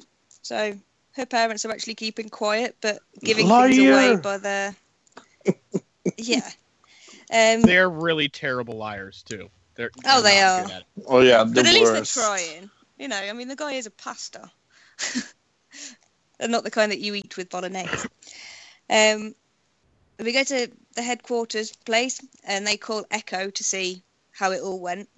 They say it's obvious that Emily's been in contact with her mum, and they reckon, you know, daily basis, or at least every other day. So they're going to keep concentrating on the mum's phone now. And are we they sure know Griff's not a psychic? Did they not mention that in the show? Because he seems like it. He He may well be. You never know. Maybe that's his that next would be a reality cool show. thing. Yeah, we find that's the big twist at the end of this. Yeah, I knew all along. Right, so now we're back with David and Emily. And... But I have a question Okay. before you go on, because like they say they are going to monitor her mom's phone. Like how are they allowed to do that? But they actually said her mum's work phone. What? Yeah. That's even worse. Yeah. There's so much wrong with that because, well, supposing that the mom did sign off on it. If it's a work phone, what about all those people that called that phone that didn't sign off on it? There's just so much wrong with that. There really is. And this is how they do it. I mean, it confirms this big fake. This is incredibly fake, yeah. Yeah. All right, so we're with David and Emily, who are talking to Daniel, who I'm guessing is Emily's friend whose house they're staying in, about how much in trouble they are and that they think the hunters are close. David asks Daniel if he's noticed anything suspicious, because obviously Daniel knows the area. He knows what's normal and what's not. And he says he's seen 2 black SUVs, jet black, like a police or a Fed, is what he says. Like a police or a Fed. David says that they're the same as the last place. Is it Sewanee? Or somewhere like that? So he calls Adam. Town? Yeah. Oh, I have no idea. I think he says Sewanee, but I haven't got a clue. My geography's not great in that small in the regions. South? Yeah. No. Well, just in America in general. My geography's rubbish. Yeah. These towns probably are little completely town in the insignificant, Yeah. even when you live there, probably. So. Yeah. So David calls Adam and arranges a different plan. They're going to go through the woods at the back of Daniel's house. All right, D names. They're going to go through the woods at the back of the house and meet Adam on a different road. So they decide to do that. David says that they need to destroy the compromised burner phone, and then they get ready to go and set off into the woods. Apparently 46 acres of woods that they've got to go through to the meeting place. That's right. I don't know how many miles that is, but 46 I think it depends on where the 46 acres are plotted, what length of the 46 acres you're walking, whether it's width or length. So yeah, and they're who knows definitely what not that in a means. straight line. Whichever If it way was they go. 46 acres and it was 2 feet wide, then they didn't have far to walk. Yeah, you just jumped that. Right. So as they're walking, David now explains that the compromised burner phone is still on at their last location, so it should throw the hunters off the scent. But just like in the last scene, he said, like, destroy that phone. So they've missed a bit out there. Now we're with Alpha Team and Echo Team, who are both out looking around for David and Emily. David and Emily, I keep saying Emily, are still in the woods, and they're saying that the hunters could be in the woods. Oh, the cat started again. I've got some percussion. So yeah, they're saying that the hunters could be in the woods and they wouldn't even know. Hang on a second, guys. Yeah. Sorry. Yeah, it's okay. Bluebell, you're an idiot. Get off. Go on. Lord, stop it. Ah. Cats. Giving me a right look now. Right. So David and Emily, I nearly did it again then. David and Emily are in the woods, saying that hunters could be in the woods too, and they wouldn't even know it.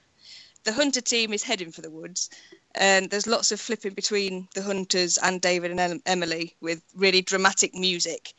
And, sort of, oh my God, they're chasing right behind them. Oh my God, they're running away from them. Oh my God, they're right on top of them. They're nowhere near each other. You can tell. No, not even close. Not at So all. obvious. And the Not dramatic at music all. is ridiculous. It's so irritating.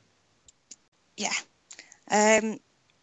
Right. Now they, David and Emily say, there it is, and start running, and it is the road.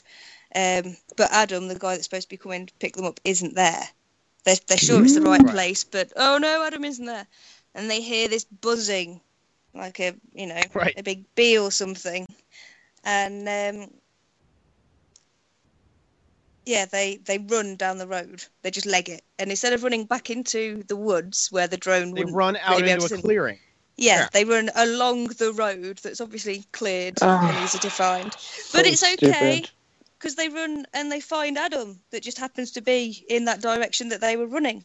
Mm-hmm. So there was another way they could have gone. Like running away from a drone, they run into an open clearing to get away from a drone. So that's smart. Yeah, and then they just happen to be able to get to it. Yeah. Yeah. And this is so fake. Once they get in the car, they start talking about hearing the drone, and apparently Adam heard it as well. The hunters found nothing. David's really relieved. And now we're back with Troy and Shell. Lots of it. We're jumping around like a trampoline. Oh no, it's about Troy and Michelle. We've just had the big Brady Bunch thing about Troy and Michelle. But we're in the headquarters. The wanted poster's working, and they're sort of getting a bigger social network of the friends that they care about, the friends that they'd be in touch with, because people are commenting, and this is where we get snitches get stitches, because that's what somebody's commenting on their wanted poster. Oh, right, on their wanted poster, exactly. Yeah, and other people are saying, like, Facebook has to have put some money on this, because we get a lot of Facebook happening going on here. A lot of Facebook, a lot of Twitter. I'm waiting for the Instagram episode. And then now we actually are with Troy and Shelley. They're in the park still, which is the same park that they made that phone call from with those people. So, a bit stupid really staying around for that long. She said she'd be at least an hour and 40 minutes. But anyway, they see a car, and it's Shelley's childhood friend, Amanda, who's Mandy from the phone call that they made off the Deliverance people. They pack their stuff into the car, and Troy's saying how happy he is to be back in civilization because they've been out in the wild for so long. They ask Mandy about the Facebook post, and it seems that people are interested in the fact that there's a money reward. So, they could be in trouble. Right, yeah. Now we're with Arif and Imad. They get out of Meadows' real? car. Is it real that they're going to get money if they bring the people in? Or okay. No. So Arif and Imad get out of Meadows' car, so I'm getting to wherever they are, and they get into Diane Nalem's car, who's Meadows' friend, and head to a safe house, which is a farm. They use an encrypted device software thing that's making them show up as being all over the world. So it's a bit of a 24 type thing. And they try and here's the stupid thing, because they're not allowed to go outside the world's their border. Yeah. And they go like, we are showing up that we are in Belgium. Yeah, but it means they can't find their actual location though. But they're not going to believe that they are in Belgium. Well, no, but they're not going to be able to tell where they are. That's the idea. Yeah. Doesn't the idea matter is that you can't trace it. Exactly. And anyways, he's using Tor is what's happening here. It even has a Tor logo that he brings up at the beginning of it. I saw that. Yeah, I wouldn't be able to recognize that because I don't know what it is. Right. But so it's just a web browser that does specifically what he talks about. So. Mm-hmm. Okay. So they were in Diane's car, but now all of a sudden Jason's driving. I don't know who Jason is. I don't know where he came from, but Jason has appeared and is now driving Diane's car with them in it. And they used Google Maps to find Jill's farm, which they really make a point about the fact that they use Google Maps. I think maybe endorsement from Google too. They have mentioned it a couple times. We can hear you breathing, by the way. Oh, sorry. Yep. Jill greets them to the farm with you could have come when it was dark, sort of thing, sort of telling them they're not being very covert. And yeah, she I didn't understand why she would care. No. I think because she wants to keep it quiet as well. She doesn't want people to know she's got boys there. But just as she's saying about you could have come when it was dark, they're being greeted by the guard dog. So it's a bit like, well, I wouldn't really want to because guard dog, Jill sends them straight round to the barn at the back so that they can earn their keep and hide. And she said, this I didn't understand. I don't know what scheme she's got going on or what's going on. But she says that depending on who comes down the drive, they have to either be working on the farm or pretend like they're there to see a horse or like they're there to buy a horse. Yeah, because so I don't know. Is she growing pot? I think she's growing pot and she wants to try and... I kind of thought that it was because this was in the South and some of the people that come to the house could be vaguely racist. So they might have to... That's what I thought it might have been, but I didn't understand it completely either. Okay. Well, I didn't go the race way. No, I was That's thinking pot. Like a little bit I was thinking pot at... Yeah, I thought she was a pot farmer. I thought she's Yep. taking in fugitives and she's willing to let them work and hide them. So, pot farmer. And I was like, is this the path?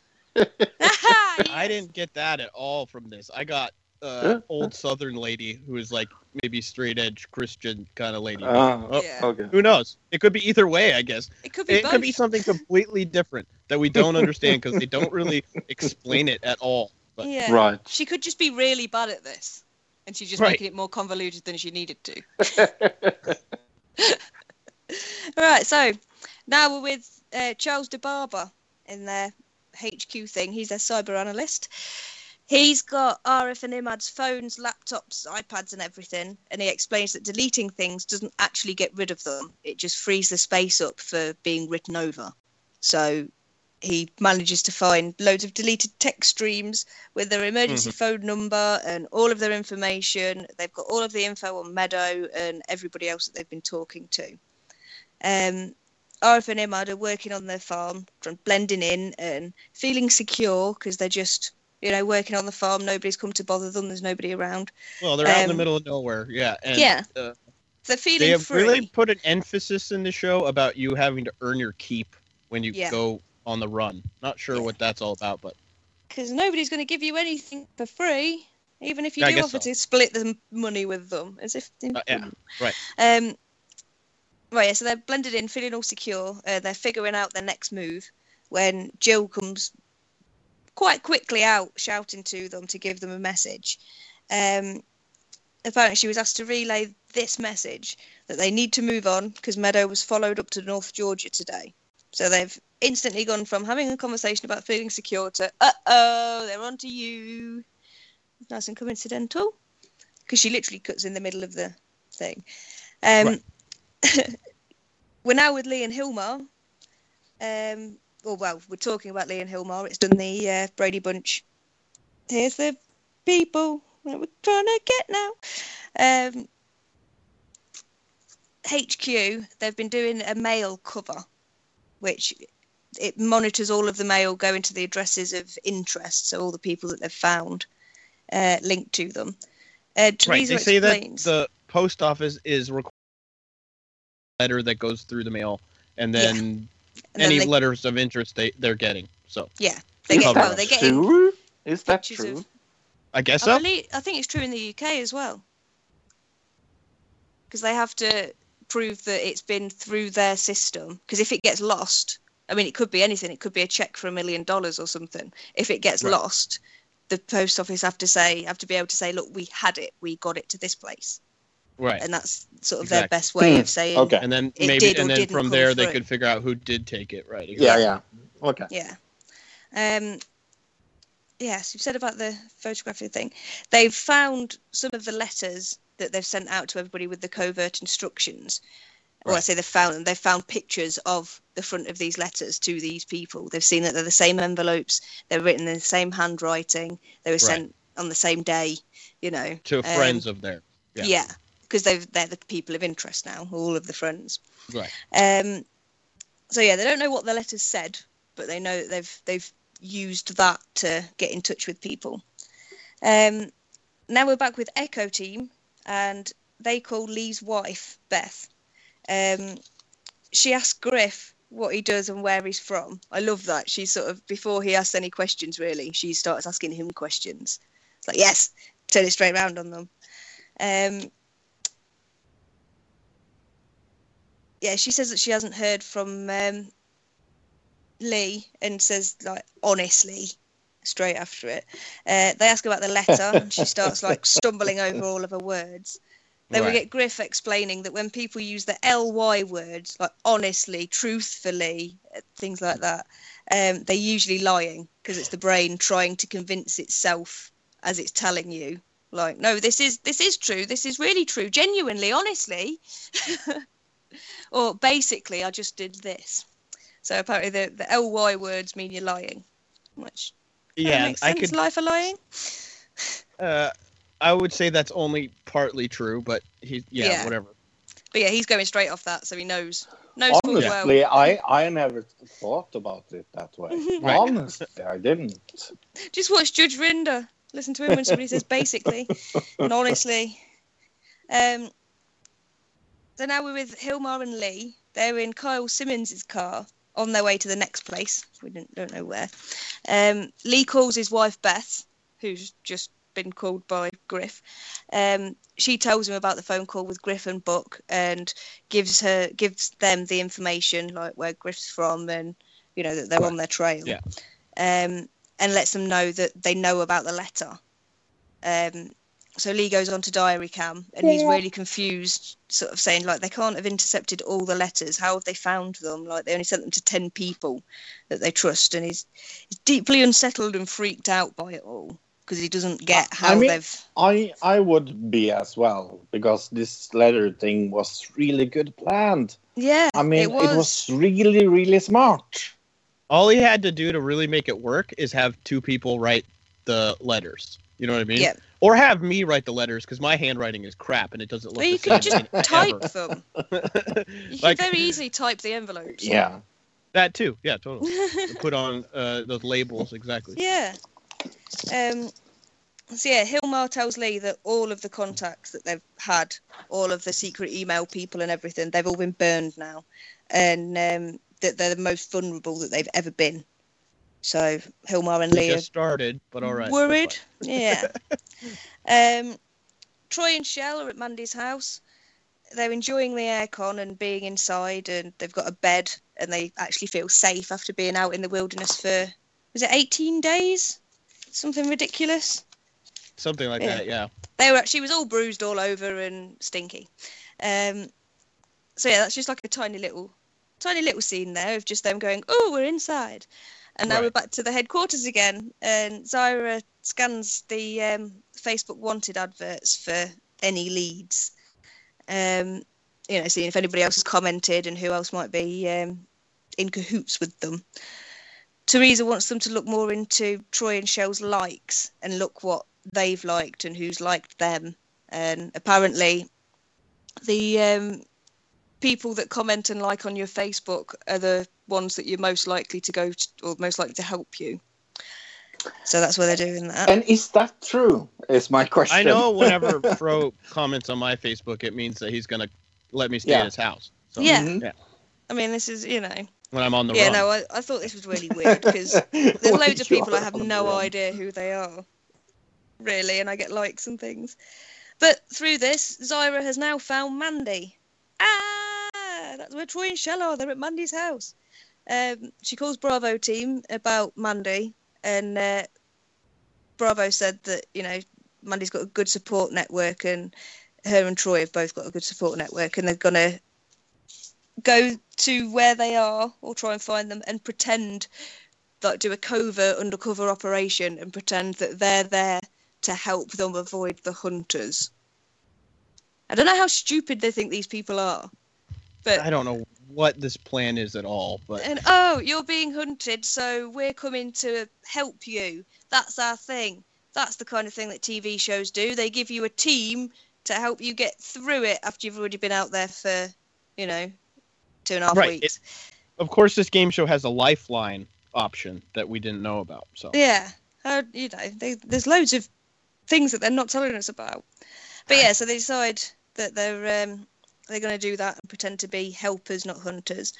And Lenny DePaul gives us a little explanation that in the past he's been in like loads of disguises, pretending to be like the telephone airman going up the poles and putting cameras up and things to catch the bad guys. In the good old days, we used to go up telephone poles It's like, yeah, you mean in the cliche days of like the 1970s when that was on like cop shows? Yeah. I was thinking. Yeah, that was when he was on a cop show. Team Bravo are now heading to Mandy's. They get there and there's a no trespassing sign at the gate, so they stop and decide to ring her because there's a number on the no trespassing sign. Although I didn't see it, they just said it was there. They call her to try and get permission. She says no because she doesn't know them. She doesn't know who they are. They're saying all this stuff about being helpers for the hunted people. I'm just trying to confuse her. Yeah. Yeah, and she just says like, "No, the house." Yeah, and she's like, "No, I don't know you. I'll come down to the gate and talk to you." So Mandy hangs up, runs straight into the house to tell Troy and Shelley, which is obviously watched by the hunters. Mandy's maintained that she won't let them on the property, but she does go down to meet them at the gate.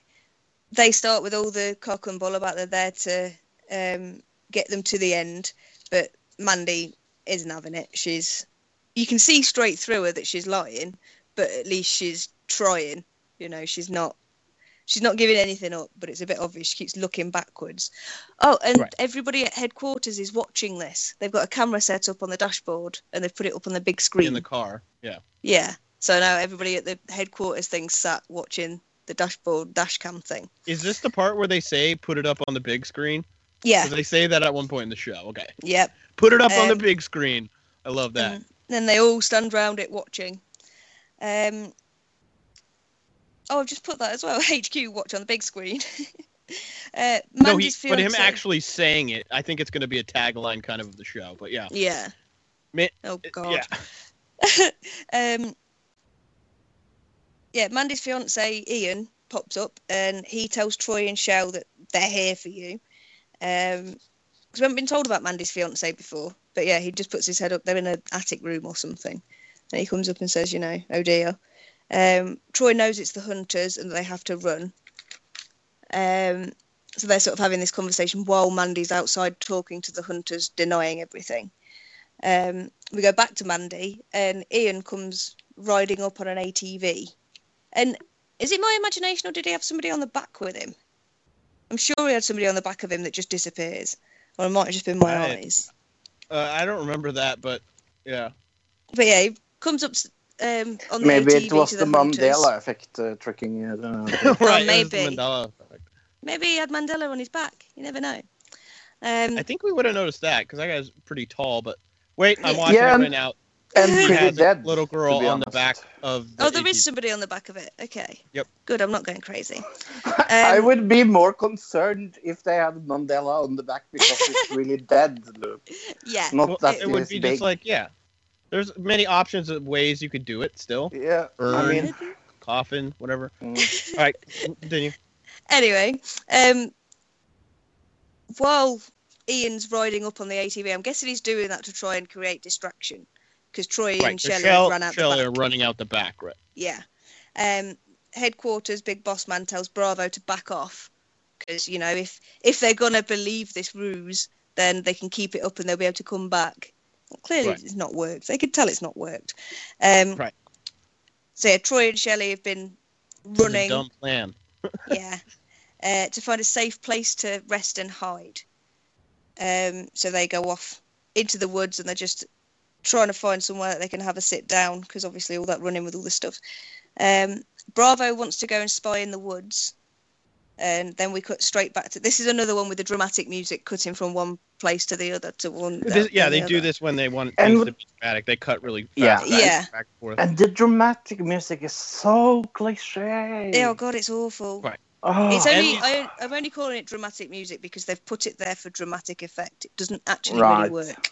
No, it doesn't work at all. Oh, maybe we should just go look around the woods for some random reason, even though we didn't get an order to do that from anybody or anything. Let's just randomly do that, okay? Yeah, and then what happens, Tilly? And then they, Ian arrives on his ATV and manages. Well, he drives past Shelley and Troy, and Troy runs after him, going, "Hey, Ian, waving his hands and everything. While they're hiding, he's running through Out this on field but now he's out on in the middle of the road. Yeah. So Ian comes up and tells them, like it's definitely them. They knew this is going on, this is going on. I want to take you back to the house. And they don't think it's a good idea to go back to the house. Round about this time, Bravo spots them. Well, they spot Ian and see that he's talking to people. So they... Oh, I think they definitely saw both of them. Yeah. They were like right out in the open. So, yep. But yeah, they chase them down. Yeah, Bravo get out of their car and go running around trying to find them, and Troy and Shelley are stood worrying about hearing a car. So they've got it on foot, they're not hearing the car, and they get got. They have been caught by the hunters in a bush. No! Yeah, they're hiding in a bush, and then they say the tagline. 18 days. Your time on the run is over. Oh, yeah, that memorable one. And then you get the slow clap in command room. Yeah. Like we did last time. And we get Ben Owen. Ben Owen explaining is that the British intelligence guy, is that secluding yourself's a good idea, but it makes you really, really paranoid. And that's sort of the They the should have reason just why stayed they out in the caught them. woods. Yeah. And If Troy they would have brought and Shelley something to have- catch food with, they would have been fine. Yeah. But they decided to come back in the city. So stupid. Bring a freaking fishing pole, idiot. or a hammer and try and find some rabbits. Squirrels! But yeah, so we end with Troy and Shelley being absolutely devastated and them getting crossed off the Brady Bunch thing. Right, and we didn't mention earlier, but the two ladies, Michelle and what was her? Angela and Michelle, they didn't get a slow clap because it was the middle of the show, so they didn't get a slow clap. And it was stupid where they were. Right.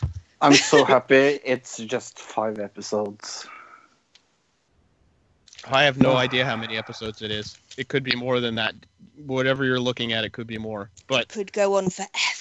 If you want to see something even actually entertaining about the show, go to the IMDb page and look in the message boards section.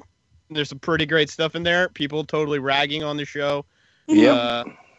And there's find a post by a guy named Ty Dolly from the United States, and he has been a member on IMDb since all of January 2017. Oh, wait, that's this month. That's right. And he says, 100% real. Anyone doubting the authenticity of this needs to read the rules and learn some basic film production. Nothing fake about it at all. The show's contestants have signed release forms allowing the hunters to gain access to everything without a warrant or any court order, such as would be needed in real life. The camera crews aren't filming live either.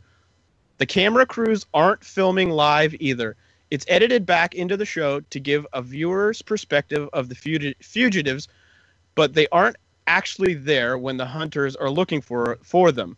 There's a lot that goes on in a TV show, and those with basic knowledge of the show knows this is real. You just said it was fake, and how it's being filmed. The rest of the show is pretty self-explanatory. It reminds me of Amazing Race, but so much better, and keeps you on the edge of your seat! Exclamation point. And of course, then people jumped all over this guy, going, what are you, a writer, producer, or otherwise affiliated? You just joined IMDb this month, and this is your only show you've posted about, is what somebody else says. Oh, it's so easy. So everybody go on the IMDb and give it a 1 or 2 star, because they're trying to bump up the IMDb score. Obviously, whoever is on there named Ty Daly, because the ones that normally would have it's got a 6 out of 10 right now, and it's got 193 ratings, and there's all these 10s on it that should not be there. So yeah, this is a terrible show. They're bumping it up. It's artificial. But I read it's going to be 5 episodes. Oh, okay. So at least we are not going to talk about it for a long, long time. Too long, yeah. I think we've already done that's too about long. right. That was ridiculous. Yeah. That explains it though, because it means we're gonna get probably we're gonna have an introduction of teams every single episode, and then the end we'll get a winner, which in theory couldn't more than one person win in this TV show. Yes. Okay. Yep. So moving on. Let's move on to our one of my favorite segments going on the War with the Evil Power Master. Tilly, what happened last week? We decided that we were going to try and help somebody. Yes, we Rather did. than going straight off to where we're going, we're going for the distress signal. We're going to follow the light beam to whoever it is. And nice. we go directly into the action. Flip though. Oh, actually, last week, remember we went off to the side to go to the SOS. That's what we did last. Yes. Yeah. That's what I just said. Oh, I must not have been listening. Sorry. Flipto, let's go. Somebody needs help. You reach for the door just as a white blinding explosion rocks the vehicle. The droid floor and its synthesizer damaged. Sorry, my mouth is all dry. It repeats over and over. It's a very nice day. It's a very nice day. I thank you. Thank you. Thank Flipto. Well, that was the droid saying that, I guess. Flipto has been slammed to the floor to where he lies shaking, less from fear, you suspect, than from the force of the fall. You are in a heap yourself. You swim in and out of a sea of pain and warmth. The pain becomes so severe that you lose consciousness. When you come to, you hear the droid prattling on about the weather. Flipto is recovering. Commander, don't move. You're hurt badly. We'll help you. Then we have a picture of Flipto. Oh, is that what I look like? Yep. And then that's obviously ugly bastard. You got four eyes. I've got 4 eyes. I do wear glasses, so that's kind of true. You have a 3 really fingers. early eye watch. That's like one of the older eye watches. Mm-hmm. He's got on. The eye cuff. Yeah, it's really old. Oh, Commander, what's going on with your pockets? Look at your back pockets. You've been sitting in a fire, like a fire that's been put out, and it's just charred wood on your butt for some reason. Yeah, and made it completely flat. All right, you lie there while the two of them gather their own strength and begin to move toward you. With a rush of pain, you fall into a deep black space, down, down, down into pain. Wow, this is a kid's book, by the way, everybody. When you awaken, the first thing you notice is one pair of humanoid eyes and one set of droid sensors peering at you. Flipto speaks. Commander, you are seriously injured. Whom do you wish to appoint to command the mission? The droid Tonto knows the sector better than we. It is also in communication with Sartan and her forces.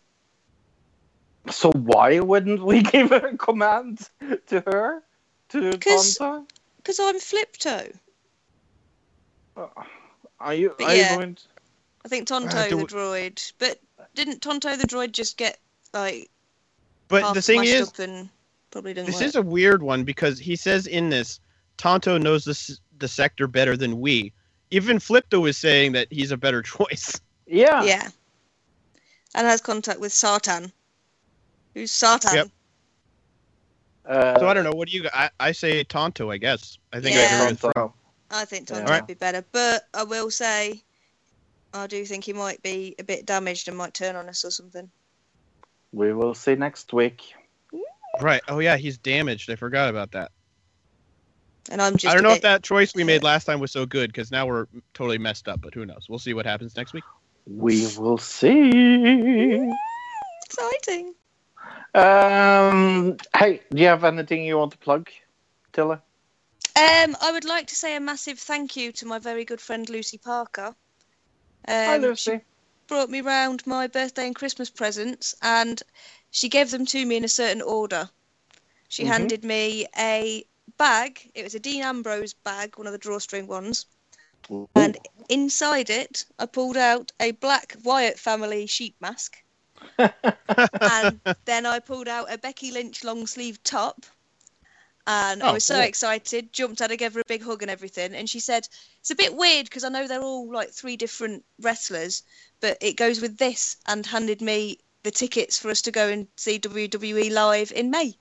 Super awesome. Super cool. Oh my God, best presents ever. And we're going to go over and spend the night at the hotel and spa and casino that's at the actual venue. Ooh. So we can... Do you know where it's going to be? The O2 yes. or... It's the NIA in Birmingham. It's not one of the live ones. It's just, it's WWE live, but it's not one of the televised ones, if you know what I mean. It's a house show. That's what I meant. Thank you. Because we love the house shows. And because we'll get I'm disabled. British house show report then. Yeah, but we can't talk about wrestling. Well, I'll talk about the house shows, because if I'm there... No. I'm going to. I have no beef with anybody. They can have beef with me if they want, but I'll just cry.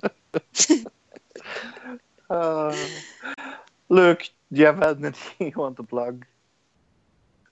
WestCoastWrestlingConnection.com, I guess. Go check out the show this week. Really interesting storyline happening on there this week. So I saw last week. I haven't seen this week yet. Okay, yeah. Hey, do you like South Park? Hey, do you like to hear every single episode of South Park talked about? Even the movie? Hey, I have a podcast for you. It's called Sharks Pond. And it's a South Park podcast. With me, and only me. Well, okay, maybe someone called Bill or Wrestling Man is on it, but he hardly talks, so. It's my podcast, mine. And I am also sometimes on his wrestling podcast, the 3rd best wrestling podcast in the world. And the reason why I'm saying that is because it's a joke. So, that has been everything. Next week, we will talk about news of the week. We will sadly talk about Haunted episode 3. We will talk about weird sports that are fun to watch. Tournament. We will, Yep, tournament. We will talk about Rings, and that is the sequel to Ring, and Ringing, and other Ring. Which already doesn't make any sense. Ring You. Yeah. Ring You. That was a really good. That was the best one. Just watch that one. Yeah, Ring You. Then we will talk about Elimination Chamber, because that's in 14 days, because fuck you. That's why. Not even 14 days at this point, but yeah. I know. We're going back to that schedule. I had heard that they were not going to do it all through the next year, but hopefully we'll get more breaks than last year. That was grueling. Ridiculous. Yeah, it was horrible. And they have the worst, even the worst pay-per-view of the year, last year. Was what was that name again? Fastlane, yeah. Oh, they're horrible. Then we will talk about the 2 picks for the Oscar nominations that we're going to talk about next week. Luke, Hacksaw Ridge Hacksaw Ridge. Oh, and sorry, I will you broke watch up a little bit. Hell or High Water. Yep. So, from the UK, US, and Norway, this has been another Digital Citizen. Goodbye, everybody. Goodbye, everybody. Goodbye, everybody. Goodbye, citizen.